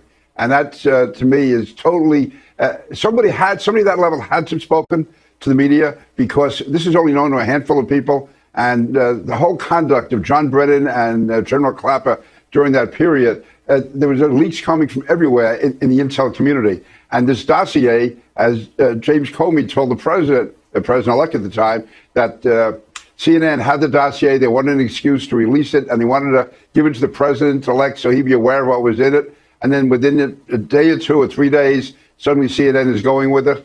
And it turns out now that Clapper did talk to Jake Tapper during that period. So I think he has a real perjury issue. And there's, again, a whole issue of leaks coming out will you from the intelligence community. I'm sorry to interrupt. Will you ask him to come back to clarify these things? Well, we may now, but again, as far as I'm concerned, this is going to be sent, I believe, to the Justice Department. They should look at it and it's really up to them. And he's had his chance to clarify it if he wanted to. Again, when he was shown it, then his recollection came back, and he seemed to be a little confused. But right now, as far as we're concerned, our report is done. All this, the Justice Department will have it, and I believe they should look at it carefully and probably take action. There's a couple of discrepancies, too, in the story. Here's what CNN report said on January the 12th when they broke this story. And we know that James Comey said when he was interviewed for the book that he knew that CNN was looking for a news hook in order to start writing about the dossier because it's sort of generally known that there was something out there. But once they sat down with the president and talked to him about it, that gave them the leak that they needed. It said the allegations were presented in a 2-page synopsis that was appended to a report on Russian interference in the 2016 election. That's the way it was in the CNN report. Now watch this with Brett Baer. The CNN reported at the time that you handed a 2-page executive summary of the dossier over to him. I did not. Did not. What do you make of that? It seems to me these guys can't get their story straight. And that, again, but to me, that whole interview with Brett Baer, by the way, was amazing. Because Comey was saying things there that I just know are not true. They contradict things he said before. Also, his lack of knowledge. And now the confusion, whether it's him, whether it's Clapper, whether it's somebody at CNN. The fact is that this is a whole dark period in American intelligence. What happened between, I say, December 6th and January 20th was really shameful on behalf of the intelligence community. And I put Brennan and Clapper at the center of that. Comey, I'm not sure what his role was in all this. I don't think it was a good one, but I do know I feel very skeptical about Brennan and Clapper. Do you feel like the IG is going to get to the bottom of this?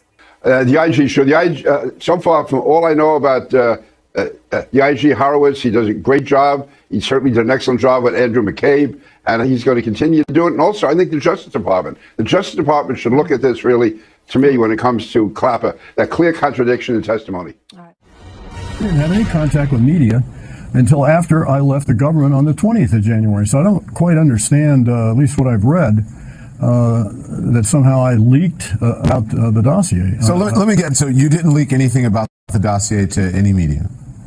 No. Oh, yeah. I don't believe him. Do you? A House Intel report accusing the former National Intelligence Director of lying about leaking to the media, Jake Tapper specifically. And our next guest argues he's not the only former Obama official helping Vladimir Putin undermine our system, if not indirectly, directly. Fox News national security strategist, former deputy assistant to President Trump, Dr. Gorka with us, Sebastian Gorka with us right now. Dr. Gorka, how are they helping Putin? Well, Putin had a very clear objective to undermine America's faith in its own election and its own electoral system, and that's exactly what Clapper, Comey, and Brennan did. We now know that that clip you just played of Clapper, that was a lie. Clapper admits that he spoke to CNN. We know that CNN had the dossier, but they needed a so-called news hook to hang it on. So what did he do? DNI Clapper told James Comey to brief the dossier to the president, and after that happened, Clapper told Jake Tapper at CNN, oh, it's briefed, and then CNN had their peg to hang it on. And so a dossier that was built on Russian propaganda, we now know that, became a news item thanks to Clapper leaking. And then what happens? After he leaves government, he gets a juicy contract with CNN. This is bogus. Couple of things. What you just said is not Sebastian Gorka coming up. It's written in James Comey's book that Clapper pushed him. Hey, when you listen, we're going to leave the room. You brief him one-on-one. Number two, it's important that he said to Jake Tapper in January, this is the deal. Well, the question was, did it happen after the inauguration? There was a few days in January he was president-elect and not president. That's splitting hairs. And Clapper's got a record of not telling the truth. He's already been caught lying. Yes. And he obviously is not a good liar. This is the only time he actually perks up when he seems to be caught in a lie. Besides that, every time he talks, it's like we woke him up in the middle of the night. But real quick, John Brennan's tweets. His tweets are inflammatory. He says maybe Vladimir Putin has something on this president. This guy's the CIA director. He's not some pundit from a third-rate cable show.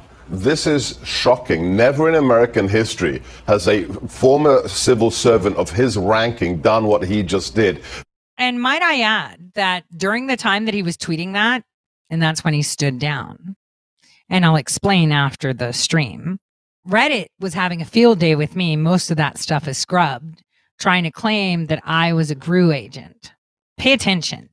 Even though people are like, nah, she's just a grifter. Pay attention to what I'm telling you and what you're seeing right now. Because he says, I don't know, but I think he could be being blackmailed. Well, everybody out there who doesn't know the details now potentially thinks, well, the president might be being blackmailed. He is serving Putin's interest. And don't forget, Brian, this individual, John Brennan, in 1976, admitted to voting for the Communist Party candidate for president before he gets hired by the CIA. I guess old habits die hard, don't they, Mr. Brennan? Right. Following this testimony, it's clear that nothing has changed. Senior Obama intelligence officials have gone on record to confirm that there is no evidence of a Trump-Russia collusion. The Obama CIA director said so. Obama's director of national intelligence said so, and we take them at their word. However, there was some new information that came from the hearing that we believe is newsworthy about the intelligence gathering process, and the unmasking of Americans identified in intelligence reports, and the illegal leak of such unmasked individuals, which is a federal crime. Director Comey told the House Intelligence Committee that certain political appointees in the Obama administration had access to the names of unmasked U.S. citizens, such as senior White House officials, senior Department of Justice officials, and senior intelligence officials. Before President Obama left office, Michael Flynn was unmasked, and then illegally his identity was leaked out to media outlets, despite the fact that, as NSA Director Rogers said, that unmasking and revealing individuals endangers, quote, national security. Not only was General Flynn's identity made available, Director Comey refused to answer the question on whether or not he had actually briefed President Obama on his phone calls and activities. Director Comey called these types of disclosures of classified information a threat to national security and said he will investigate and pursue these matters to the full extent of law. He also said that the leaking of classified information had become, quote, unusually active in the time frame in question. It's also important to note that both Directors Comey and Rogers told the committee that they have no evidence that votes were changed in the swing states the president had won. But again, investigating it and having proof of it are two different things. You look at the acting Obama CIA director said that there's smoke, but there's no fire. Senator Tom Cotton, not that I'm seen and not that I'm aware of. You look at Director Clapper, not to my knowledge. Senator Chris Coons, Democrat from Delaware, I have no evidence of collusion. I mean, there's a point at which you continue to search for something that everybody who's been briefed hasn't seen or found. I think it's fine to look into it, but at the end of the day, they're going to come to the same conclusion that everybody else has had. So you can continue to look for something, but continuing to look for something that doesn't exist doesn't matter. My point is that you already know what the no. What I'm getting at is that there is this media narrative that continues to talk about collusion that exists, and yet every person that's been briefed, Nunes, Tom Cotton, Chris Coons, Democrat of Delaware, Clapper, the Obama appointee, have all said that nothing that they've seen makes them believe that there was any collusion. And I think there's a difference between talking about an investigation into the 2016 election, which we all know, and any evidence of collusion. There is no evidence, according to the people that have been briefed, of any collusion or activity that leads them to believe that exists. I think that is an important point that gets overlooked over and over and over again. Picking up where we left off in last night's angle, we're looking into the role former Obama officials played in setting an intel trap against the Trump team. With the dam of evidence now bursting, former Obama officials are trying to muddy the waters by sowing confusion. Here's a case in point. Is there anything in the dossier that has been disproven? No, some of it hasn't been proven, and some of it hasn't been. No, I guess the short answer to the question. The salacious stuff, absolutely no corroboration of that to my knowledge. Wait, nothing's been disproved? How would he know? He hasn't been the director of the National Intelligence for a year and a half. And that's actually the opposite of the truth. None of the wild claims in the dossier have been proven, not publicly. You can bet if any of it were true, it would have been leaked by now. They always leaking the stuff that they think is bad for Trump. Clapper's statement isn't even accurate. The dossier incorrectly claimed Michael Cohen went to Prague to meet with the Russians. Of course, he's never been to Prague, no public evidence of that, looked at his passport, etc. But never mind the facts. What's really telling about Clapper's remark is that he gives away the deep state strategy. What is it? Which is basically create so much doubt and confusion that Americans give up trying to make sense of any of it. To that end, Clapper and fellow Obama alums are pushing the line that if the dossier can't be disproved, it must be true, like when you just stop beating your wife. Well, let's discuss how well that strategy will work in light of all the recent developments with former CIA analyst and counter-terror operations officer John Kiriakou, Republican Congressman Steve Russell of the House Oversight Committee, and former Deputy Assistant Attorney General Robert Driscoll. Congressman, this is wild. I mean, the never-ending media appearances by Jim Clapper. We were joking earlier, like, he must be promoting a book, and indeed he is promoting a book. But what's your take on what he said right there? I think it just shows that this is really a house of cards where they're trying to make something they have no evidence of. And when they talk about people being guilty, it has nothing to do with collusion. I think the American people, they see right through this. It is a continual straw man argument, and they're going to continue to push it every way they can. That meeting at the White House today with what are they calling it? It's always the Gang of Eight. Why don't we call it the Mob of Eight? The Gang of Eight. It's not clear what documents were actually presented to Devin Nunes or to Trey Gowdy. Were they able to actually look at the documents or not look at the documents? The details of the meeting will not be released because it was. Mitch McConnell was tight-lipped about this. Well, and all of those that were present, as they should be. But I think the bigger concern is that will Devin Nunes and Trey Gowdy and others be able to actually get the information, to look at the information without redaction? We see these problems where they will redact things, withholding it from Congress. Well, since 1814 in the Oversight and Government Reform Committee, we have that responsibility. Nothing should be redacted from Congress. They need to get to the facts. But, Robert, this is what Adam Schiff said about the meeting. Let's watch. Nothing we heard today has changed our view that there is no evidence to support any allegation that the FBI or any intelligence agency placed a spy in the Trump campaign or otherwise failed to follow appropriate procedures and protocols. But apparently they actually didn't have the access to the documents that they wanted. At least it's not clear that they did. And so how is he coming out? It's like, well, nothing we saw. Well, apparently they didn't see all the documents again. And what I took from what he said was it's a very carefully worded statement. He said no evidence that they placed a spy in the campaign.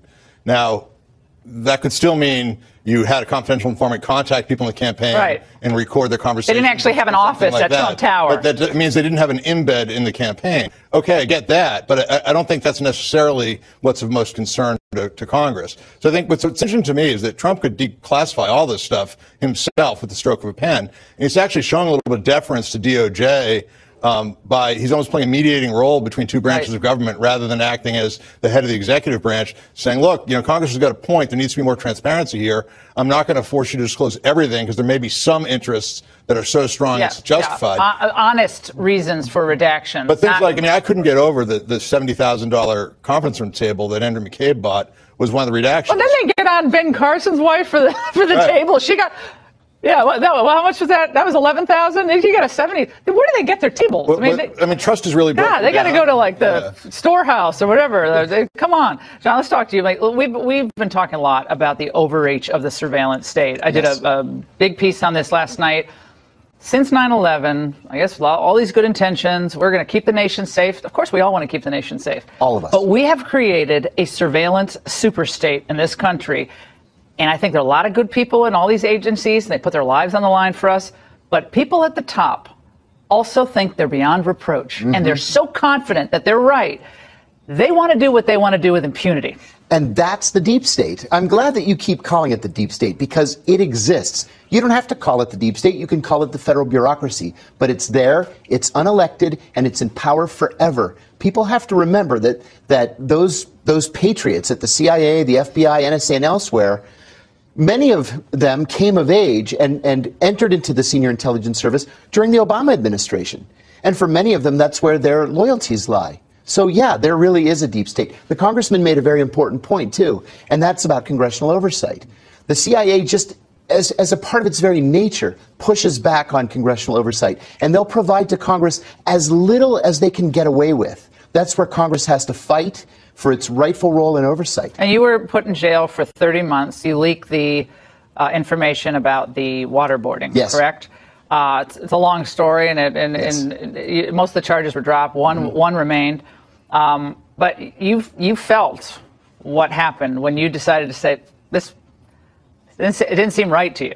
And this is like I don't lose sleep about waterboarding. I know a lot of people do. A lot of people don't. Like KSM, I don't really care about that. Disagree. But, sure. But you feel that the way things have developed in this country, with the explosion of the intel agencies, that it's very hard for Congressman Russell and Devin Nunes, Trey Gowdy, and frankly for Democrats, if they were honest, to actually say, hey, what's going on here? Like, you got these sites, these rendition sites in Pakistan and everything. What's happening here? And they don't want to say. That is a natural tension, and it always has been there, but it's worse. The bigger the intel state is, the super state, the harder it is, correct? Correct. And remember that it got far worse during the Obama administration.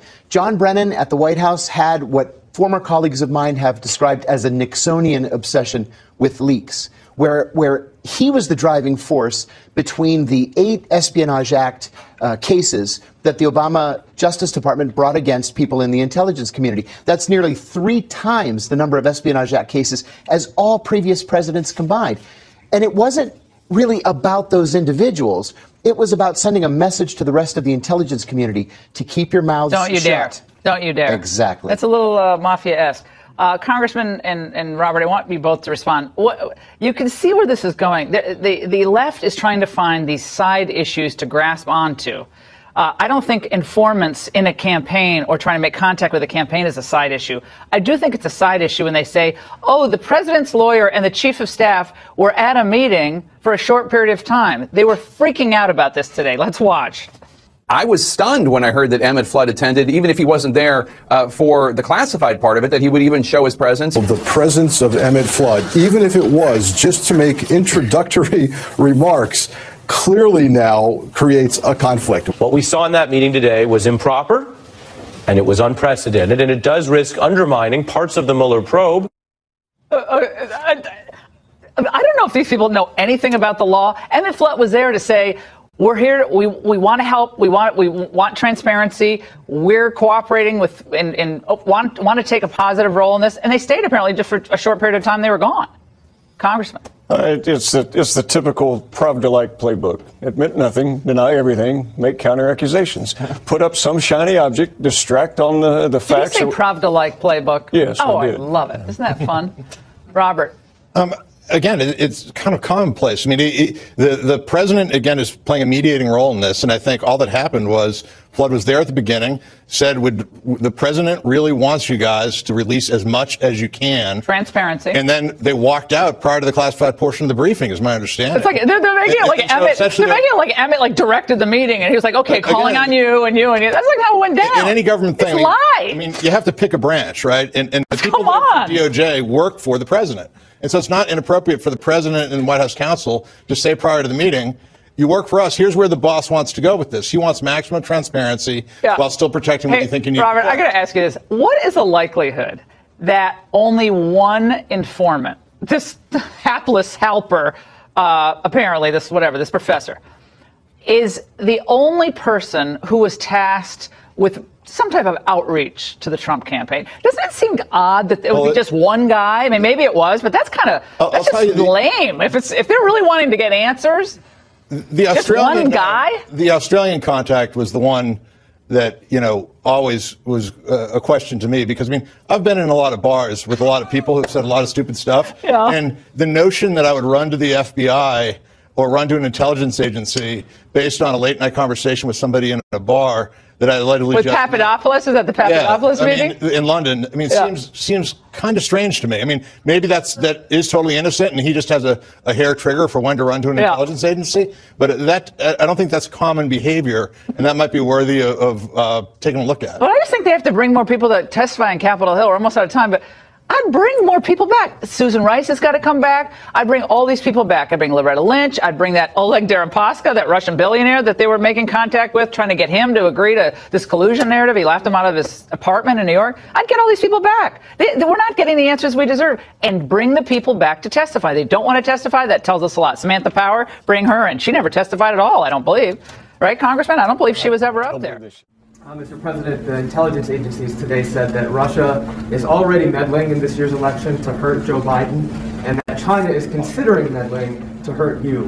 Do you believe that intelligence, and what do you plan to do about it? It could be. I mean, I could be very much. I think that the last person Russia wants to see in office is Donald Trump, because nobody's been tougher on Russia than I have ever. That's not what well, I don't care what anybody says. Nobody with any common sense would say, do it. Look at what we've done with our military. Look at what we've done in exposing the pipeline with billions of dollars going to Russia. Look at all of the things we've done with NATO, where I've raised $130 billion a year from countries that were delinquent, and now they're paying all of this money. And the 130, by the way, $130 billion, not million, billion, goes to $400 billion over a few years. And that's all money to protect against Russia. China would love us to have an election where Donald Trump lost to Sleepy Joe Biden. They would dream. They would own our country. If Joe Biden was president, China would own our country. And you said another country. What was the third country? No, just those two. No, you didn't. You didn't say that in the report. The report said Iran also, but you didn't say that. Iran would love to see me. Iran would love to see me not be president. And I'll make this statement: if and when we win, we will make deals with Iran very quickly. We'll make deals with North Korea very quickly. And whatever happened to the war in North Korea, you haven't seen that, have you? If I didn't win the election in 2016. Our country would now be, maybe it would be over by now, but in war with North Korea. Everybody said, oh, Trump will get us more. Not just the opposite.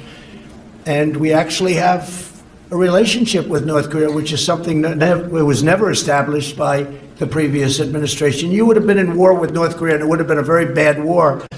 So North Korea, whether you look at Iran, every one of them will make a deal with us very quickly. Iran is dying to make a deal, but they want to see, because they'd much rather make a deal with Biden.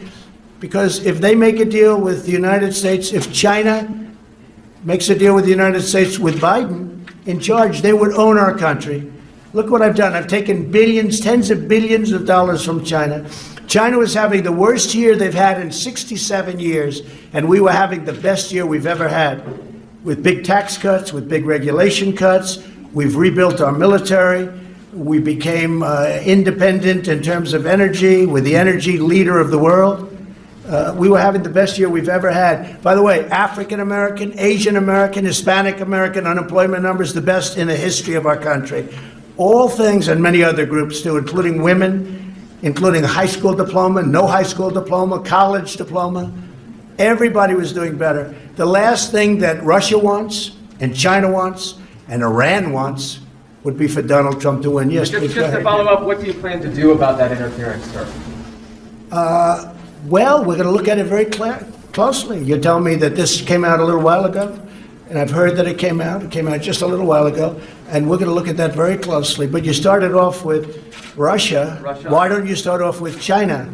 Do you think China's maybe a bigger threat? I mean, I think maybe it is. I mean, you'll have to figure it out. But we're going to watch all of them. We have to be very careful. The biggest risk that we have is mail-in ballots, because with the mail-in ballots, called universal mail-in ballots, it is a much easier thing for a foreign power, whether it's Russia, China, Iran, North Korea, many others, people, countries you wouldn't expect.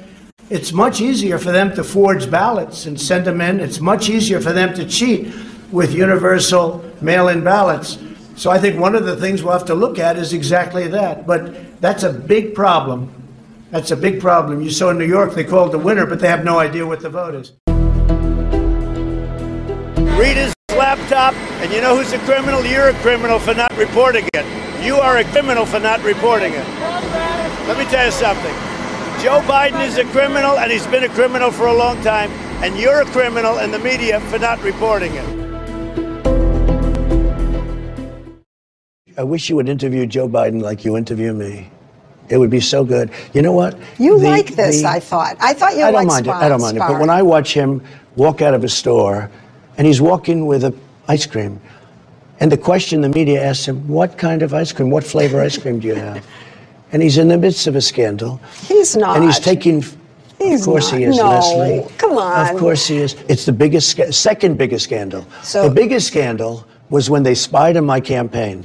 They spied on my campaign, there's Leslie. no real evidence of that. Of course there is. It's all over the place. I really question his ability to, his fitness to be in this office, having some understanding of the levers that a president can exercise. I worry about, frankly, the access to nuclear codes. If he, in a fit of pique, he decides to do something about Kim Jong-un, there's actually very little to stop him. There's nothing our nations can't achieve if we do it together. I really mean it. So thank you all. God bless you all. Let's go lick the world. Let's get it done. Well, it's an important question, I think. Are you worried that other leaders in the world are going to start to doubt that America is back if some of these big things that you say on the world stage keep getting walked back? What's getting walked back? It made it sound like, just in the last couple days, it sounded like you told U.S. troops they were going to Ukraine. But also the average citizen. And you're going to see when you're there. It sounded like you said it was possible the U.S. would use a chemical weapon. If chemical weapons were used in Ukraine, would that trigger a military response from NATO? It would trigger a response in kind. And it sounded like you were calling for regime change in Russia, and we know Ukraine will never be a victory for Russia. For God's sake, this man cannot remain in power. None of the three occurred. Germany is just paying a little bit over 1%, whereas the United States, in actual numbers, is paying 4.2% of a much larger GDP. So I think that's inappropriate also. You know, we're protecting Germany, we're protecting France, we're protecting everybody, and yet we're paying a lot of money to protect. Now, this has been going on for decades. This has been brought up by other presidents, but other presidents never did anything about it because I don't think they understood it or they just didn't want to get involved. But I have to bring it up because I think it's very unfair to our country. It's very unfair to our taxpayer. And I think that these countries have to step it up, not over a 10-year period. They have to step it up immediately. Germany is a rich country. They talk about they're going to increase it a tiny bit by 2030. Well, they could increase it immediately tomorrow and have no problem. I don't think it's fair to the United States. So we're going to have to do something because we're not going to put up with it. We can't put up with it. World War III has never been closer than it is right now. We need to clean house of all of the warmongers and America Last globalists and the deep state, the Pentagon, the State Department, and the national security industrial complex. One of the reasons I was the only president in generations who didn't start a war is that I was the only president who rejected the catastrophic advice of many of Washington's generals, bureaucrats, and the so-called diplomats who only know how to get us into conflict, but they don't know how to get us out. None of this excuses in any way the outrageous and horrible invasion of Ukraine 1 year ago, which would have never happened if I was your president. Not even a little chance. FBI Director Wray couldn't answer this at the time for reasons that are not his fault, but I hope you'll say the same thing if I can't answer. well, I think the coast is clear now. Michael Sussman, you know who I'm talking about? He was a defendant in a special counsel prosecution. Right. He was with the private law firm Perkins Coie, which is the main counsel for the National Democratic Party. He had a special badge to get him into the Justice Department and or the FBI building. Why did he have that special badge? I'm afraid I also don't know anything about this. I assume from the reference that this is something that Mr. Durham was investigating as part of his investigation. No, I don't think he investigated the badge. I know he was investigating Mr. Sussman. This goes back to, I think, 2020. Right. But I don't know the answer to that. Okay. Can you find out for me? At the time, the trial was in progress, and Mr. Wray couldn't answer, but the trial's over. And I'd like to know why Mr. Sussman, a private citizen, had a special badge to get him into the FBI and the Department of Justice, and if there are other people out there who have special badges. Well, on the particular question about Sussman, I think we're going to have to wait until Mr. Durham finishes his report, which should be relatively soon. I certainly don't in any way want to interfere with him, and he's the one who would know the answer to that. On the more general question, I can certainly ask my team to look into how lawyers have special badges. Would you? That'd be great. Thank you. Alex Klein is a thief. He bears false witness against Ye, and now he's defrauding the public. He's defrauding investors, and he's defrauding customers. It's time for him to go down and stop this deal. Everything is very confusing, but when you understand the fifth column, then it all makes sense. That's how clowns like this can be propped up. Listen to FDR. Today's threat to our national security is not a matter of military weapons alone. We know of new methods of attack. The Trojan horse, the fifth column that betrays a nation unprepared for treachery, spies, saboteurs, and traitors are the actors in this new strategy. These dividing forces are undiluted poison. They must not be allowed to spread in the new world as they have in the old. Our moral and our mental defenses must be raised up as never before against those who would cast a smokescreen across our vision. We were warned. The CIA relies heavily on the NSA's ability to gather vast quantities of email, phone calls, and other data to track down terrorists. The CIA's drone program relies heavily on data the NSA provides. That includes phone calls, emails, and other forms of signals intelligence. But we didn't listen, and now we live in a dystopia. Like, why would you just use it on potential criminals or enemies of the state or what have you? Well, you could use it on the entire fucking population and make trillions of dollars in advertiser revenue. Well, what about when you talk about something and then you get an ad for that something that you've never seen an ad for before? With email service providers and social media, we've long been told that if it's free, you're the product. But with the Internet of Things, it seems, even if you pay, you're still the product. A real-life science fiction movie. It really goes back to the data. So we have a direct connection with our consumers that provides us with deterministic first-party data. So we utilize that for targeting. How did we get here? The personal computer, originally designed to raise the intellect of humanity, has been transformed into smart devices designed to raise the intellect of artificial intelligence instead. In order to correct the AI, Google felt that they needed to re-rank all of the data. This has massive implications for society. Companies are modifying their behavior to ingratiate themselves with those in power. They're changing their slogans and advertisements. They're censoring content. They're firing controversial people. Speak up, you might lose your job because you're bad for the company's ESG score. Now it's all about politics and hysteria. What we thought could make us more connected made us more divided. Instead of people using technology for their benefit, technology now uses people for it.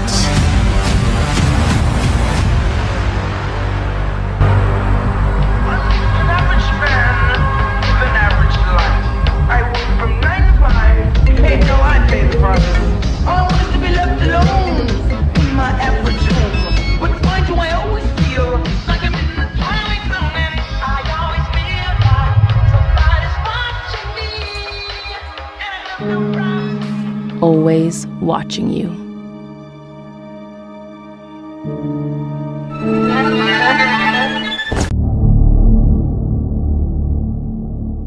But we're also watching them. It's a two-way street.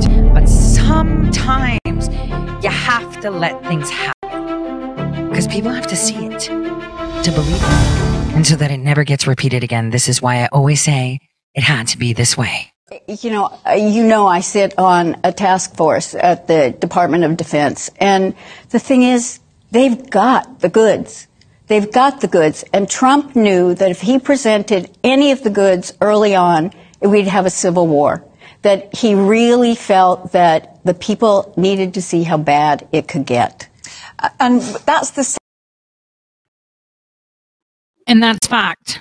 Because we are doomed to repeat the things that we do not see.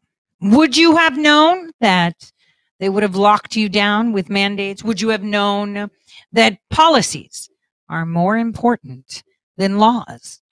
Would you have known that you might have to choose between life and death, or the possibility of death because you don't know what batch you got?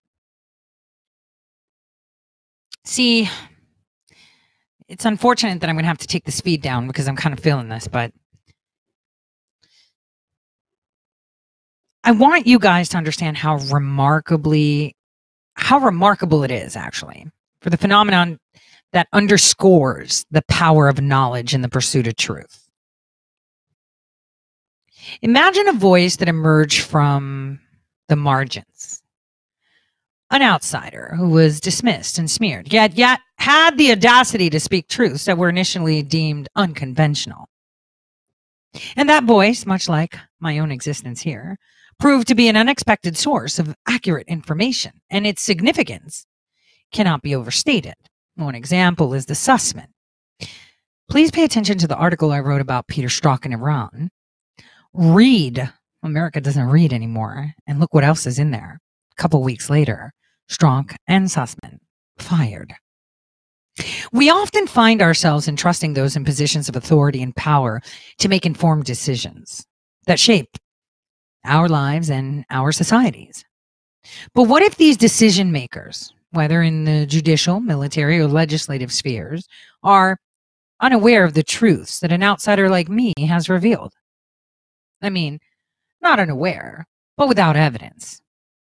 This scenario should be a signal for all of you, as a gauge that helps you understand where the pendulum of justice, liberty, and balance is leaning in the intricate dance of power. In that short documentary, I ended it with Ali Akbar, who we all now know is a child groomer. He's very antithetic. And you have to remember all those that propped him up as a leader of a movement. Pay attention. And if you saw, there was a lot being discussed about Russian propaganda. Russia's our enemy. You know, it's almost like leaking a letter with one letter in different font that you can identify to find the leak. Or find those that sit by you, or at least weed out the idiots. History has shown us that at moments of change, progress and enlightenment have often been ignited by the courage of individuals who dared to speak out against the tide of conformity. These outliers, these nobodies, who stood their ground against the currents of doubt and opposition, have reshaped our world. So when someone like me, an entity once dismissed as inconsequential, becomes the bearer of truths that are now known to be factual, it calls into question the very foundations of our systems. It is a reminder that our world is a mosaic of perspectives and truths that remain hidden from those not in power. And those in power know that. And that can lead to misinformed decisions, even by those in power, and missed opportunities for justice or injustice. So I ask you to reflect upon that paradox. Those who stand at the forefront of our institution, holding the reins of authority, may unwittingly be swayed by the absence of certain truths. As an outsider, I implore you to consider that the balance of justice, the trajectory of our society, and the very essence of our constitutional principles hang in the delicate equilibrium between knowing and not knowing. So while sharing this story that underscores the power of truth and resilience and unwavering strength of the human spirit, I'll make it generic. Whistleblowers, usually non-traditional heroes, right? Who have defied the odds to shed light on issues that need to be addressed, even when the forces against them seem insurmountable. We find ourselves in a world where the truth often faces challenges from the very systems meant to protect it. I myself am a whistleblower. I consider myself courageous. And I found myself in a position and in a situation where my revelations threatened to disrupt a carefully constructed narrative on both the left and the right. But I refuse to back down, just like many other whistleblowers. When a whistleblower speaks up, they lay bare the vulnerabilities of the establishment. And yet those that wield power might attempt to discredit, silence, or erase them. Why? Because their mere existence is a testament to the accuracy and legitimacy of their claims. Now, if the powers that be silence or eliminate them. It's an acknowledgement that the whistleblower's message strikes a chord of truth. And this is where I'm in a very beneficial position. How do you still stay online? Well, I'm not. I'm actually one of the most banned people out there. I don't have Venmo. I'm not allowed to have PayPal. My banks are under investigation all the time. And there's a reason for that, and I'll explain it. They can't acknowledge that I exist or anything I say is true, because then that puts them in a very sticky position of how people like me exist. But there's one thing about people that speak truth. To box them in. See, when you box in a whistleblower or truth teller, that's where their real character shows. I myself, instead of crumbling under pressure, I stood tall, facing the adversity head on. They stripped me of my income, unable to actually even get a job, let alone cancel my employment. My bank accounts, my family's stability was met with an unwavering resolve to stand for justice. Because they understood that their very survival was a testament. And in essence, my survival was a testament to the validity of my cause. In the face of arrest or persecution, truth tellers hold strong, realizing that being silenced would mean their message had been heard, that their words had power.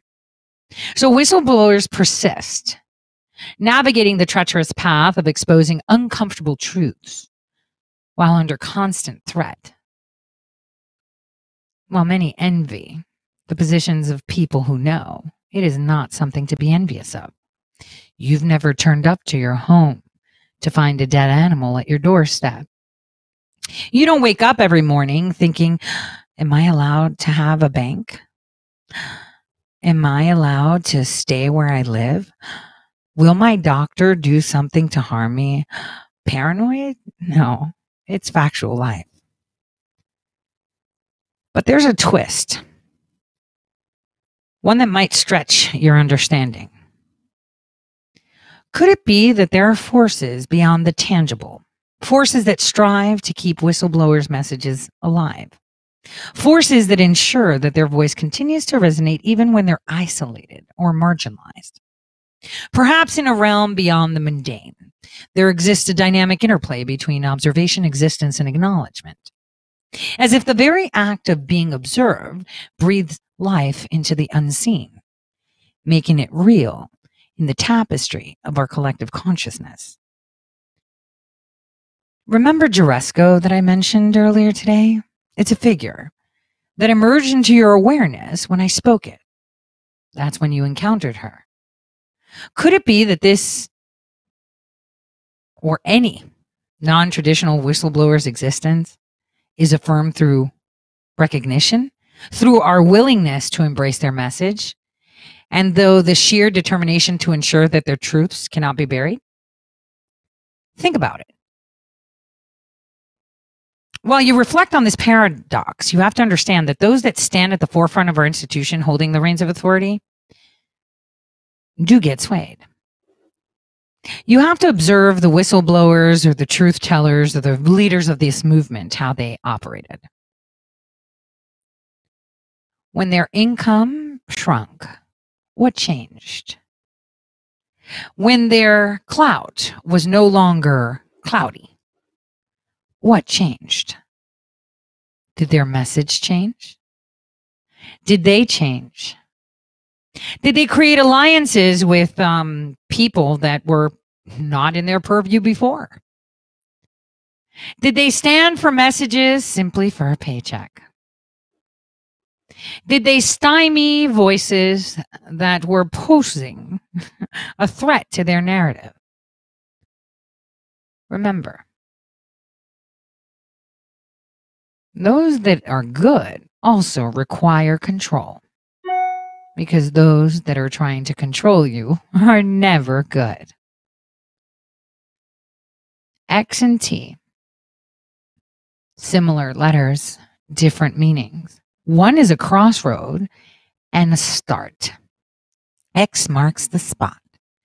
T is the termination of finding that balance to initiate. Do you know how many people are still amongst the midst of President Trump that are not his friend? You obviously do. Well, that's just stupid. He needs to hire better. Sometimes you can't see that they're your enemy for a reason. Don't try to conceive how the collective goes, but I'll tell you this.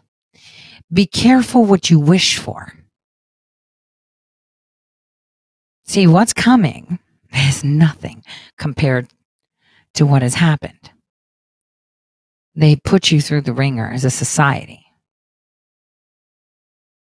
They had you lock yourselves in your home not knowing what was true and what was not. They had you choose between your job or your health, and many people chose their job. That's what a slave would do. They don't want to be hung out to dry with no food in their tummy. Now, can you blame those? I cannot call upon the strength of one's soul and faith. But those that have faith walk with no fear. And those with fear walk with no faith. It's pretty simple. I pray that people make the right decision. Regardless, the plan is God's, not ours. Who's God? Well, if I could answer that, I'd be in trouble. But anyway, I digress. People need to understand just how important standing true to your values, standing true to what you know is key. Always remember that. You decide your future. You decide your tomorrow. Now, I did tell you that Jack Smith signed his indictment against President Trump as Jack Smith. That's a backup. Oh, no. Maybe it's invalid, but no. See, there's always backfiring and manufactured, but watch how it works. Remember, almost a year ago, Georgia?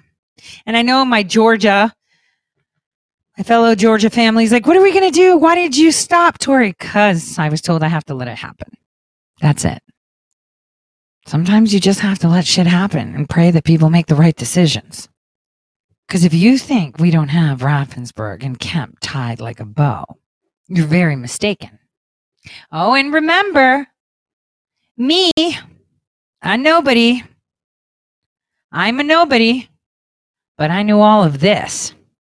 So if I'm a nobody, that the alleged somebody say, that knew all this, that should tell you everything you need to know. That maybe things aren't what they seem. I mean, that's a fact. In a world where truth can often be shrouded by the shadows of deception, this statement that I just made should be a beacon of light.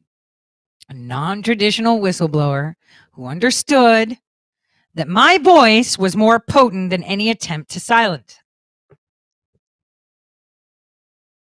And boy, did they try to extinguish that flame. Why would those in power seek to silence me? Think about it. Because they understood that acknowledging my claims would be akin to admitting to the very veracity of their words. And undeterred, I continued. They knew that the attempt to silence me only underscored the authenticity of the message. Hence why, the nefarious actions meant to eliminate any truth bearer should only fuel their determination. Think about it. Think about all these people in your movement that are central, stripped of income, bank account, stability, but still stand tall as a testament to the very truths they were unveiling. And then you have to think, why is it that they strip their income, shrink their bank account, everything? Because here's the thing, resilience, right? Humans are very resilient. So let's put it this way. What if one day you woke up and you have no job and you apply for a job and you can't get a job, but you still have to pay for food, rent, insurance, healthcare, right? What do you do? What do you do? Well, you make deals, right? You corroborate with some other influencer or billionaire, millionaire, organization, company that sells shit to sponsor you so that you can make a living. So you're cutting deals. Or you use your talents and skills and walk up to an ATM and just empty it out because you can. Or you do what I did. You pray. You pray. And that's exactly what I did. I prayed. I prayed. I made no deals. I still don't play nice. I don't corroborate. I don't have sponsors. I have employers. My employers are the people. But think about it. I want you to pay attention to that moving forward. Think about it. You continue doing what you did. And before they took away my income and exploded a bomb that was ticking in my personal life, all at the same time, and I was doing my thing, still didn't have sponsors. I sold my pillows, but they weren't for me. My radio station, Red State Talk Radio, the one that deleted my SQL, the one that fired me because I was too QE, but then they brought in the Matrix during my slot. You know, the people that I showcased, you know, the people that I added into Times Square to get their little advertisement in there, you know, because I was the first person that put the Q symbol in Times Square. But people forget that, right? I didn't. For country, not self. And for country means for your community and for people. And it's important we remember that. As we begin to serve others, whoa, you'll see how quickly you'll start being served. And that's fact. You have to have faith in God. That's all I did. I prayed. I kid you not. I did nothing more but pray. Now, next week, I just want to tell you guys, I will not be very available. I'll be traveling, obviously, to Mike Lindell's, the Lindell event. You can use my code TORE, T-O-R-E. I'll be there representing Ohio. But Ohio is really, right now, today, representing America going forward. So I'll be traveling. So just in case any of these salty trolls, I'm not giving you my dollar. You're just not doing enough shows. You should at least put someone to do guest host. And I'm going to say this. Bitch, you think I have a team or something that does this? I do all of this myself. So FYI, next week, my reporting will be spotty. But after that, we come in hard. Now, will the J6 premiere happen at the Lindell event? I don't think so. But it's complete. Well, few voiceovers here still, but it's complete. And when that comes out, there is nowhere to hide. Because we are showcasing the hypocrisy of the very people that stole your time. Your time. The most important thing you have is your time. And you'd be like, damn, bitch, you just did 4 hours of streaming. Yeah, I invest time in things that matter. And so should you. And therefore, just watch and see how many people wasted your time. Pay attention to how their messages pivoted when money was exhausted. Pay attention. when they didn't have any money and they were broke. Look at how a person acts when their back is up against a wall. That's where you see what a person's made of. So, on that note, I'm going to disconnect from YouTube quickly because I want to play a tune and I don't want them to ban this. The YouTube stream will be removed.